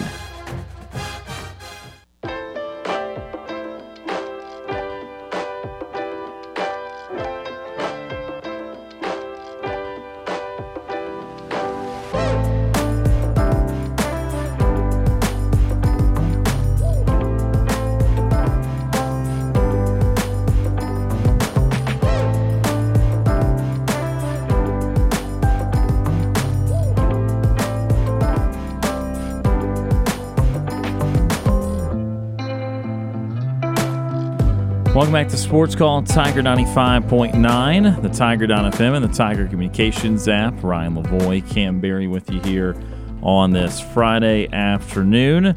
Starting to wind down this Friday edition of the program. Again, we just looked at the SEC games for this coming weekend. Let's look real quickly at, again, a few of the other notable games across the country. 3 more ranked games outside of the SEC. Number 7, Texas, taking on number 23, Kansas State, still without Quinn Ewers. You have number 9, Oklahoma, at number 22, Oklahoma State. That is the game of the week there on FM Talk 93.9, a 2:30 game. And number 5, Washington, traveling to number 20, USC. Cam, what do you think about those matchups, and if you see any of the lower-ranked teams there winning those games? You know, the game against Kansas State could be interesting for Texas, even though it is a home game. Their backup quarterback that will be starting is slipping my mind, but it seemed like he had a pretty good game last week, so they were able to kind of tread water and continue to keep going. I think that one could get interesting because just Quinn Ewers just brings a different dynamic. Kansas State, not a terrible team, still 6-2, so they're and ranked. So again, still having a solid season. You thought they were going to have more issues after the loss to Mizzou, but it seems like Mizzou might be kind of legitimate, and Kansas State not as bad, and that was just an away game that they ended up losing. So, totally understandable. And then, I don't see Washington losing to USC. Again, USC's biggest issue is defense, and actually Caleb Williams has struggled a little bit as of late. Same with Penix, but still, at least Washington has some semblance of a defense. They've still been able to get out with wins. They're still undefeated, a top 10 team in the country, and so I think that'll be USC's 3rd loss, which will be really unfortunate. And that'll be their 2nd loss in the Pac-12, so that'll put them out of the Pac-12 race. So I mean, for Lincoln Riley, at some point you're gonna have to recruit defense seriously to stand a chance, because again, defense is the thing that wins championships, in all honesty. And you're not gonna have Caleb Williams next year. So you got to see. I mean, I know there's been some talks about him coming back if he doesn't like the choice, but I don't buy that. I do think that he will go to the NFL. And I next season, you don't have that superstar quarterback that can keep you afloat in games when your defense is struggling. You have to be able to recruit defense seriously, not just use the transfer portal, but actually attack high schools and actually recruit seriously. Your USC, you'll be able to get guys. I promise you'll be able to get guys. But anyway, not on that. Enough of that. I don't see them beating Washington. I think Washington will be able to overpower them. Last game, Bedlam. That's a tough one. The last Bedlam that we'll get for probably a very long time, maybe ever. The head coach of Oklahoma State, Mike Gundy, was very upset, continues to be upset that Oklahoma is really dissolving this rivalry when they're moving to the SEC, saying, it's 100+ years of history that they're just kind of throwing away. And I tend to agree actually with them. I don't understand why Oklahoma couldn't just continue to play Oklahoma State in a non-conference game. Because Oklahoma State won't oblige and help schedule. Really? Yeah. Oklahoma State's just as much to blame as them. Yeah. Oklahoma's the initial actor here, but if Oklahoma said they'd be willing to play Oklahoma State, and Oklahoma State, no, you burn the bridge. So they're being petty. Yeah. Okay. Yeah. Your feelings got hurt. Yeah. Because you're not Oklahoma. Yeah, because you're not Oklahoma. But it's like, dude, if still, man, the game means something. Oh, right? no, 100%. So 100%, and so you're saying, well, okay, so Oklahoma's like, yeah, we don't need it, whatever. It is what it is. So yeah, I mean, if I'm Oklahoma State, I might be a little bit petty too. I'm not gonna lie. I'm not. But being the initiator that Oklahoma was, I still think that they are a little bit more at fault in terms of, this game not being played anymore, this being the last Bedlam that we maybe see for a very, very long time. Will be an interesting one. Dylan Gabriel, still really good quarterback, thrown for over 2,000 yards already, 19 touchdowns, 4 picks. So having a pretty solid season. He's kind of like when you're talking Heisman, if you're talking a top 10, he's in like the bottom 5 to 10 in terms of Heisman talk. Having just a good season, a very, very good season. I do think, man, it's in Stillwater though. That's interesting. I still think Oklahoma's going to win, but I do think it's going to be a close game, maybe like a 1 to 2, maybe 3-point game. I think Oklahoma State might play a little bit angry, in all honesty, and they're going to be at home, so that crowd's going to be rambunctious. I really think that it's going to be a lot of energy because this is the last one. And honestly, Oklahoma State's probably going to be trying harder than they have tried in any other game to get this win. I know it's a rivalry, but now it's like the last one too, and so you're playing it at home. And so I can just feel it, like you're saying, like let's get this last one, and then we can say that we won the last one, and then we can still hold that at least and say we won the last Bedlam, and then you left. So how does that make you look? Yeah, no, they won it bad for sure. Right. So I think it'll be a good game. I think it'll be a really, really close game. I do think ultimately Oklahoma's gonna get the win, but I think Oklahoma State's gonna cover. The line is -6. I think Oklahoma State's going to cover. I think it'll be like a field goal game, maybe 1-2 points, like real close. Yeah, I'm excited about that game. Ollie Gordon, who's been SportsCall Player of the Week in the past, has been awesome this year for Oklahoma State. They had such a rough start to the year. They lost South Alabama and Iowa State. And people were like, maybe it's time for Gundy to hang it up. I was like, maybe he's just run his course. Yeah. I mean, he'd been there a long time, but they've corrected things in a big hurry. Back to that Texas-Kansas State game, that is a little uneasy for Texas. It's Malik Murphy that's the star for now. He's a monster. That dude's huge. Well, he is a monster because if you look at his headshot, it looks like he's got a huge spider behind him. He's huge. He got the dreads and everything. Yeah. He had a solid week against a BYU team that is not the best. But still a good starting point because, they won decisively there. I think it's 35-6. So a different step up in competition now.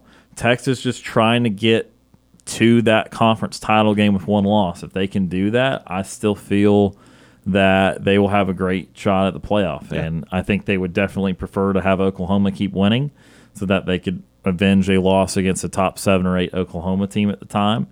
And that would help the case too. So they'll be probably rooting for Oklahoma from that standpoint in Bedlam, although I know Texas hates Oklahoma, so maybe not still. But I think it's a very important weekend in the Big 12. If this goes wrong for the Big 12 could be out of the playoff. You're right. If it goes wrong for them, because you Texas, don't need any upsets. They really need Texas more than anything, but Oklahoma would still give them a shot at it. And if Stillwater gets rocking and Oklahoma State can run their way to a win there, then if Texas has quarterback problems against a pretty solid Kansas State team, and those go down, Big 12's out, period. And then that opens up that for the fourth Pac-12. spot.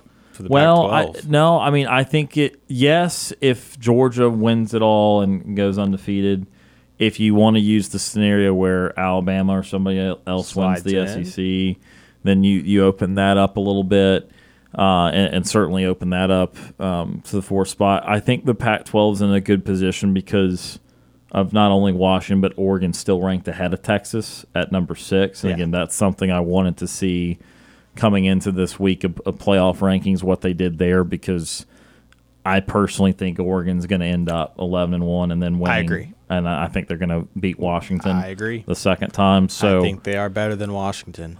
So that is significant. So if that case happens, and yes, Georgia runs the table, you have a Big Ten team, and Florida State runs the table, and the Big 12's already out.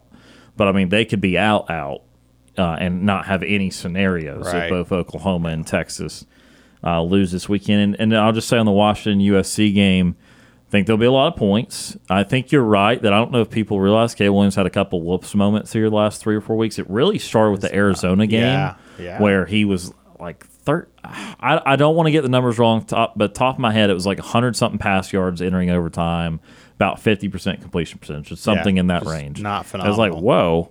And then he had a really good overtime, made a couple huge plays. They won. But then 3 picks in the first half against Notre Dame, they lose. They lose again following week and to Utah. And I just think that that's kind of what happens when you already reached your peak and your pinnacle, and then you're looking for how can he improve off that? Well, it's hard to improve off of that. Right. You really can't. But he has had a couple of weak moments this year. He's going to give him a shot, but I just don't see why USC would all of a sudden then be able to confuse Penix. Although, I mean, Penix did not play well. I think it was against Arizona State. He's had a couple whoops games as well. Right. So the good news is that they've been against the really bad teams, Arizona State and Stanford, and their defense is hung in there. They still scored against Stanford. He was not bad. It was just as a team it was close, but Arizona State was not good. So anyway, all that to say is I think that USC's defense is so bad I don't expect the Penix struggle to continue. Agree. And so even if Caleb Williams gets going a little bit, again, that's not necessarily the most intimidating road environment in the sport. It's a great venue, but nobody cares out there in California, man. They don't. Yeah. So they just don't. I think that there's a path where Washington could win by like 17 points. I agree. It'd be kind of rough for USC, or you just get in a shootout where still, I mean, USC just never stops them once, and Washington wins like 45-42. It's Washington -3, the over-under 77.5. So that would be, what would that be, about 40-37 Washington? Yeah. So, again, there should be a lot of points in that one, period. And I think that would be a fun game to watch. One or two others. I know Notre Dame goes to Clemson. That was going to be a big game in the preseason. Is not now. Notre Dame still could get in a New Year's Six bowl. They're not going to make the playoff, but at number 15, they're still being positioned to make New Year's Six. Clemson's obviously had a heck of a time this week and this year at just 4-4 on the season. Their worst team since Dabo got there at the very beginning. The man won't utilize NIL and the portal. So he's doing it to himself. It's his own fault. If you were to use the NIL and the portal at Clemson, you'd have a goal. You would be still at the top because players would want to come and I mean, it's a rich program, and Dabo has had them winning. But now you're saying you don't even want to acknowledge that in an era that has changed. You got to either stick with the times, or the times are going to kick you out. Yeah, that's definitely been a flaw of his for sure. So that could be an upset, or it could just be Clemson's just again at their absolute worst in 15 years or so. But it will be interesting to see Hartman go there. Notre Dame was off last week, so we'll see if any kind of upset could end up happening there. Yeah. All right, let's go to our final timeout of the show. When we come back real quickly, and it's the very end of the week, we will reveal this week's Sports Call Player of the Week, and that will lead us into, wink, wink, hint, hint, our Auburn-Vanderbilt final predictions. You're listening to the Friday edition of Sports Call, Tiger 95.9.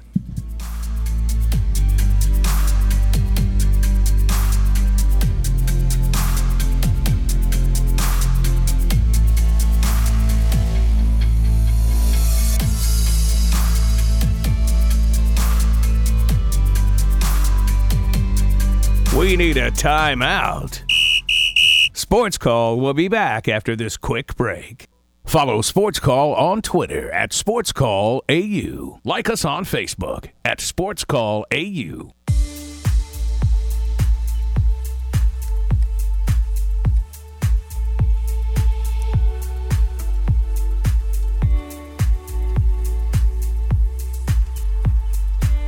Getting towards the end of this Friday edition of Sports Call, Tiger 95.9. Ryan Lavoie and Kam Berry with you here. About 5 or 6 minutes left in the show for the day and for the week. In just a second, we're going to get to our final thoughts here on Auburn and Vanderbilt as they get set for their matchup in First Bank Stadium in Nashville. Before we do that, though, again, it's at the very end of the week, but better late than never. It's time for this week's Sports Call Player of the Week. Auburn quarterback Peyton Thorne is Sports Call's Player of the Week. Thorne led Auburn to a much-needed conference win on Saturday, taking down the Mississippi State Bulldogs 27-13 for their first SEC win of the year. In the game, Thorne completed 20 of his 26 passes for 230 yards and 3 touchdowns. The touchdowns are the most by an Auburn quarterback since 2020, and the completion percentage of 77% was the highest of Thorne's career. Peyton Thorne is Sports Call's Player of the Week. So again, we had talked about the performance against Mississippi State that Peyton Thorne had. Again, a lot of that production in the first half, even in a game where it looked like they might break through for a bigger output. We talked about coming into the week what their ceilings were on offense in terms of points and yards, and they hit their head on the ceiling pretty quick. They did not crash through, though. Even though they had an opportunity to do that, they chose not to. That's what's killing me about it. I know that you had pretty strong feelings about that on Wednesday. I had defended it earlier in the week, and I still will. But when we look at the Vandy game here on Saturday, can they break through the ceiling and that one get to that 30-point plus mark?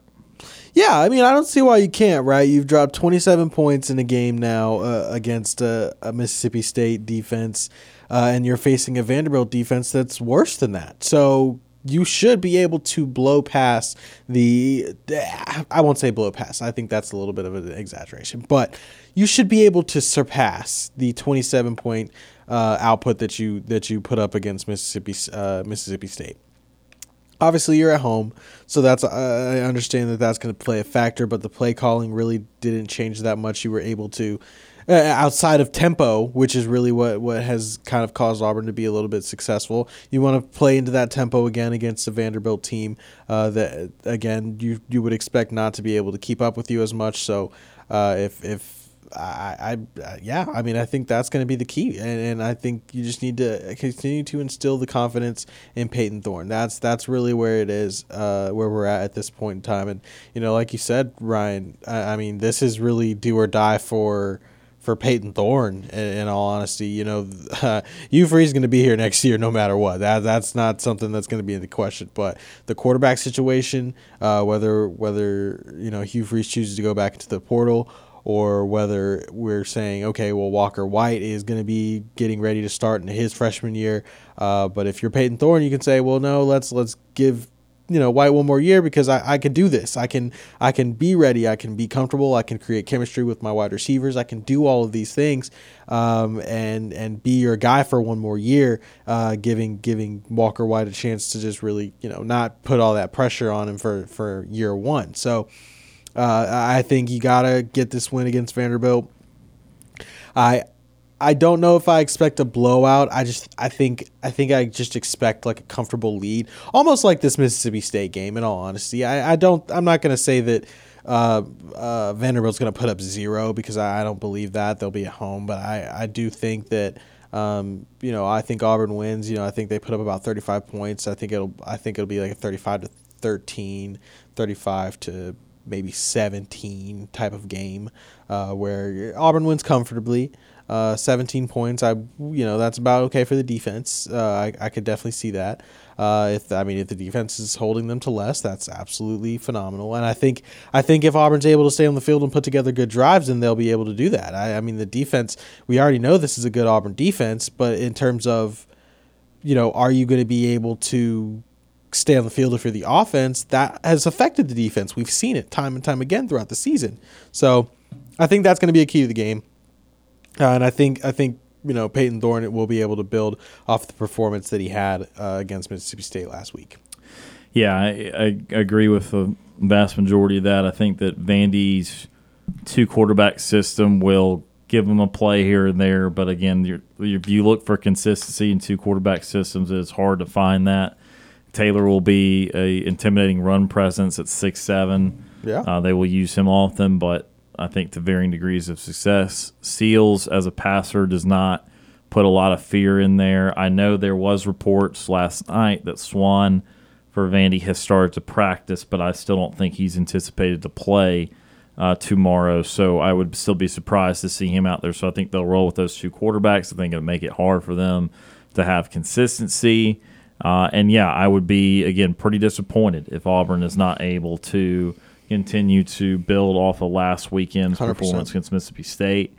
I think that they will be able to have opportunities to not only produce maybe a little bit better in the running game, but to extend out towards that ceiling. I don't know if I really don't see a 300 passing yard game in them this year, but I think that they can get back in the low to mid 200s there.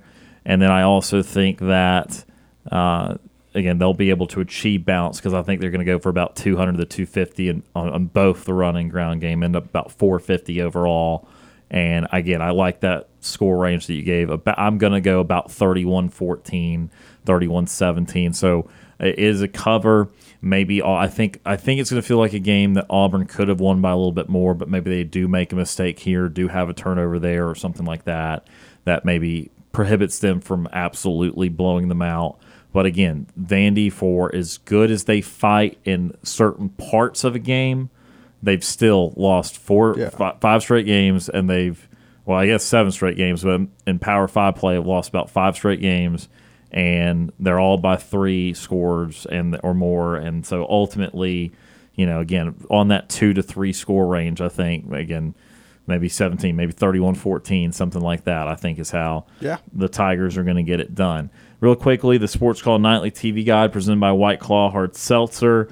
You do have some NBA action tonight. That in-season tournament starts 6:30. Ooh, in-season tournament. Boo, I agree. No sense. Knicks and Bucks. That's 6:30 on ESPN. We'll see if the Bucks play any defense. 9 o'clock, a fun one. A lot of offense. Dallas Mavericks, Denver Nuggets. Nice. Luke. Huh? Nice. Oh, I thought you said bias, and I'm like, no. That's the game? Question mark. No.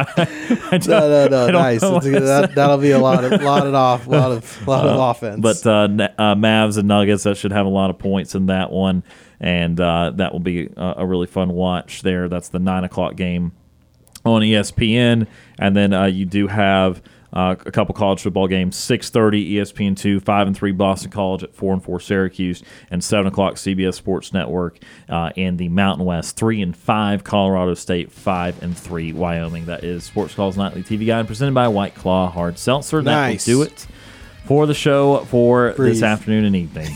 Kam Berry, thank you for being here. I hope you have a great weekend in Atlanta, Glad to be here. And we'll look forward to seeing you again next week. Absolutely. See you next week. Again, that will do it for the show for the day and for the week. As always, we appreciate all those that tuned in and called in. Stay tuned. Coming up at 6:30, Beauregard High School football in action for the final time of the regular season. And on FM Talk 93.9, Smith Station football will be in action against Auburn High. So stay tuned for all the high school action here on this final regular season Friday night of the year. For Brooks Childress and Kam Berry, my name is Ryan Lavoie. Have a great weekend, and we'll talk to you again on Monday.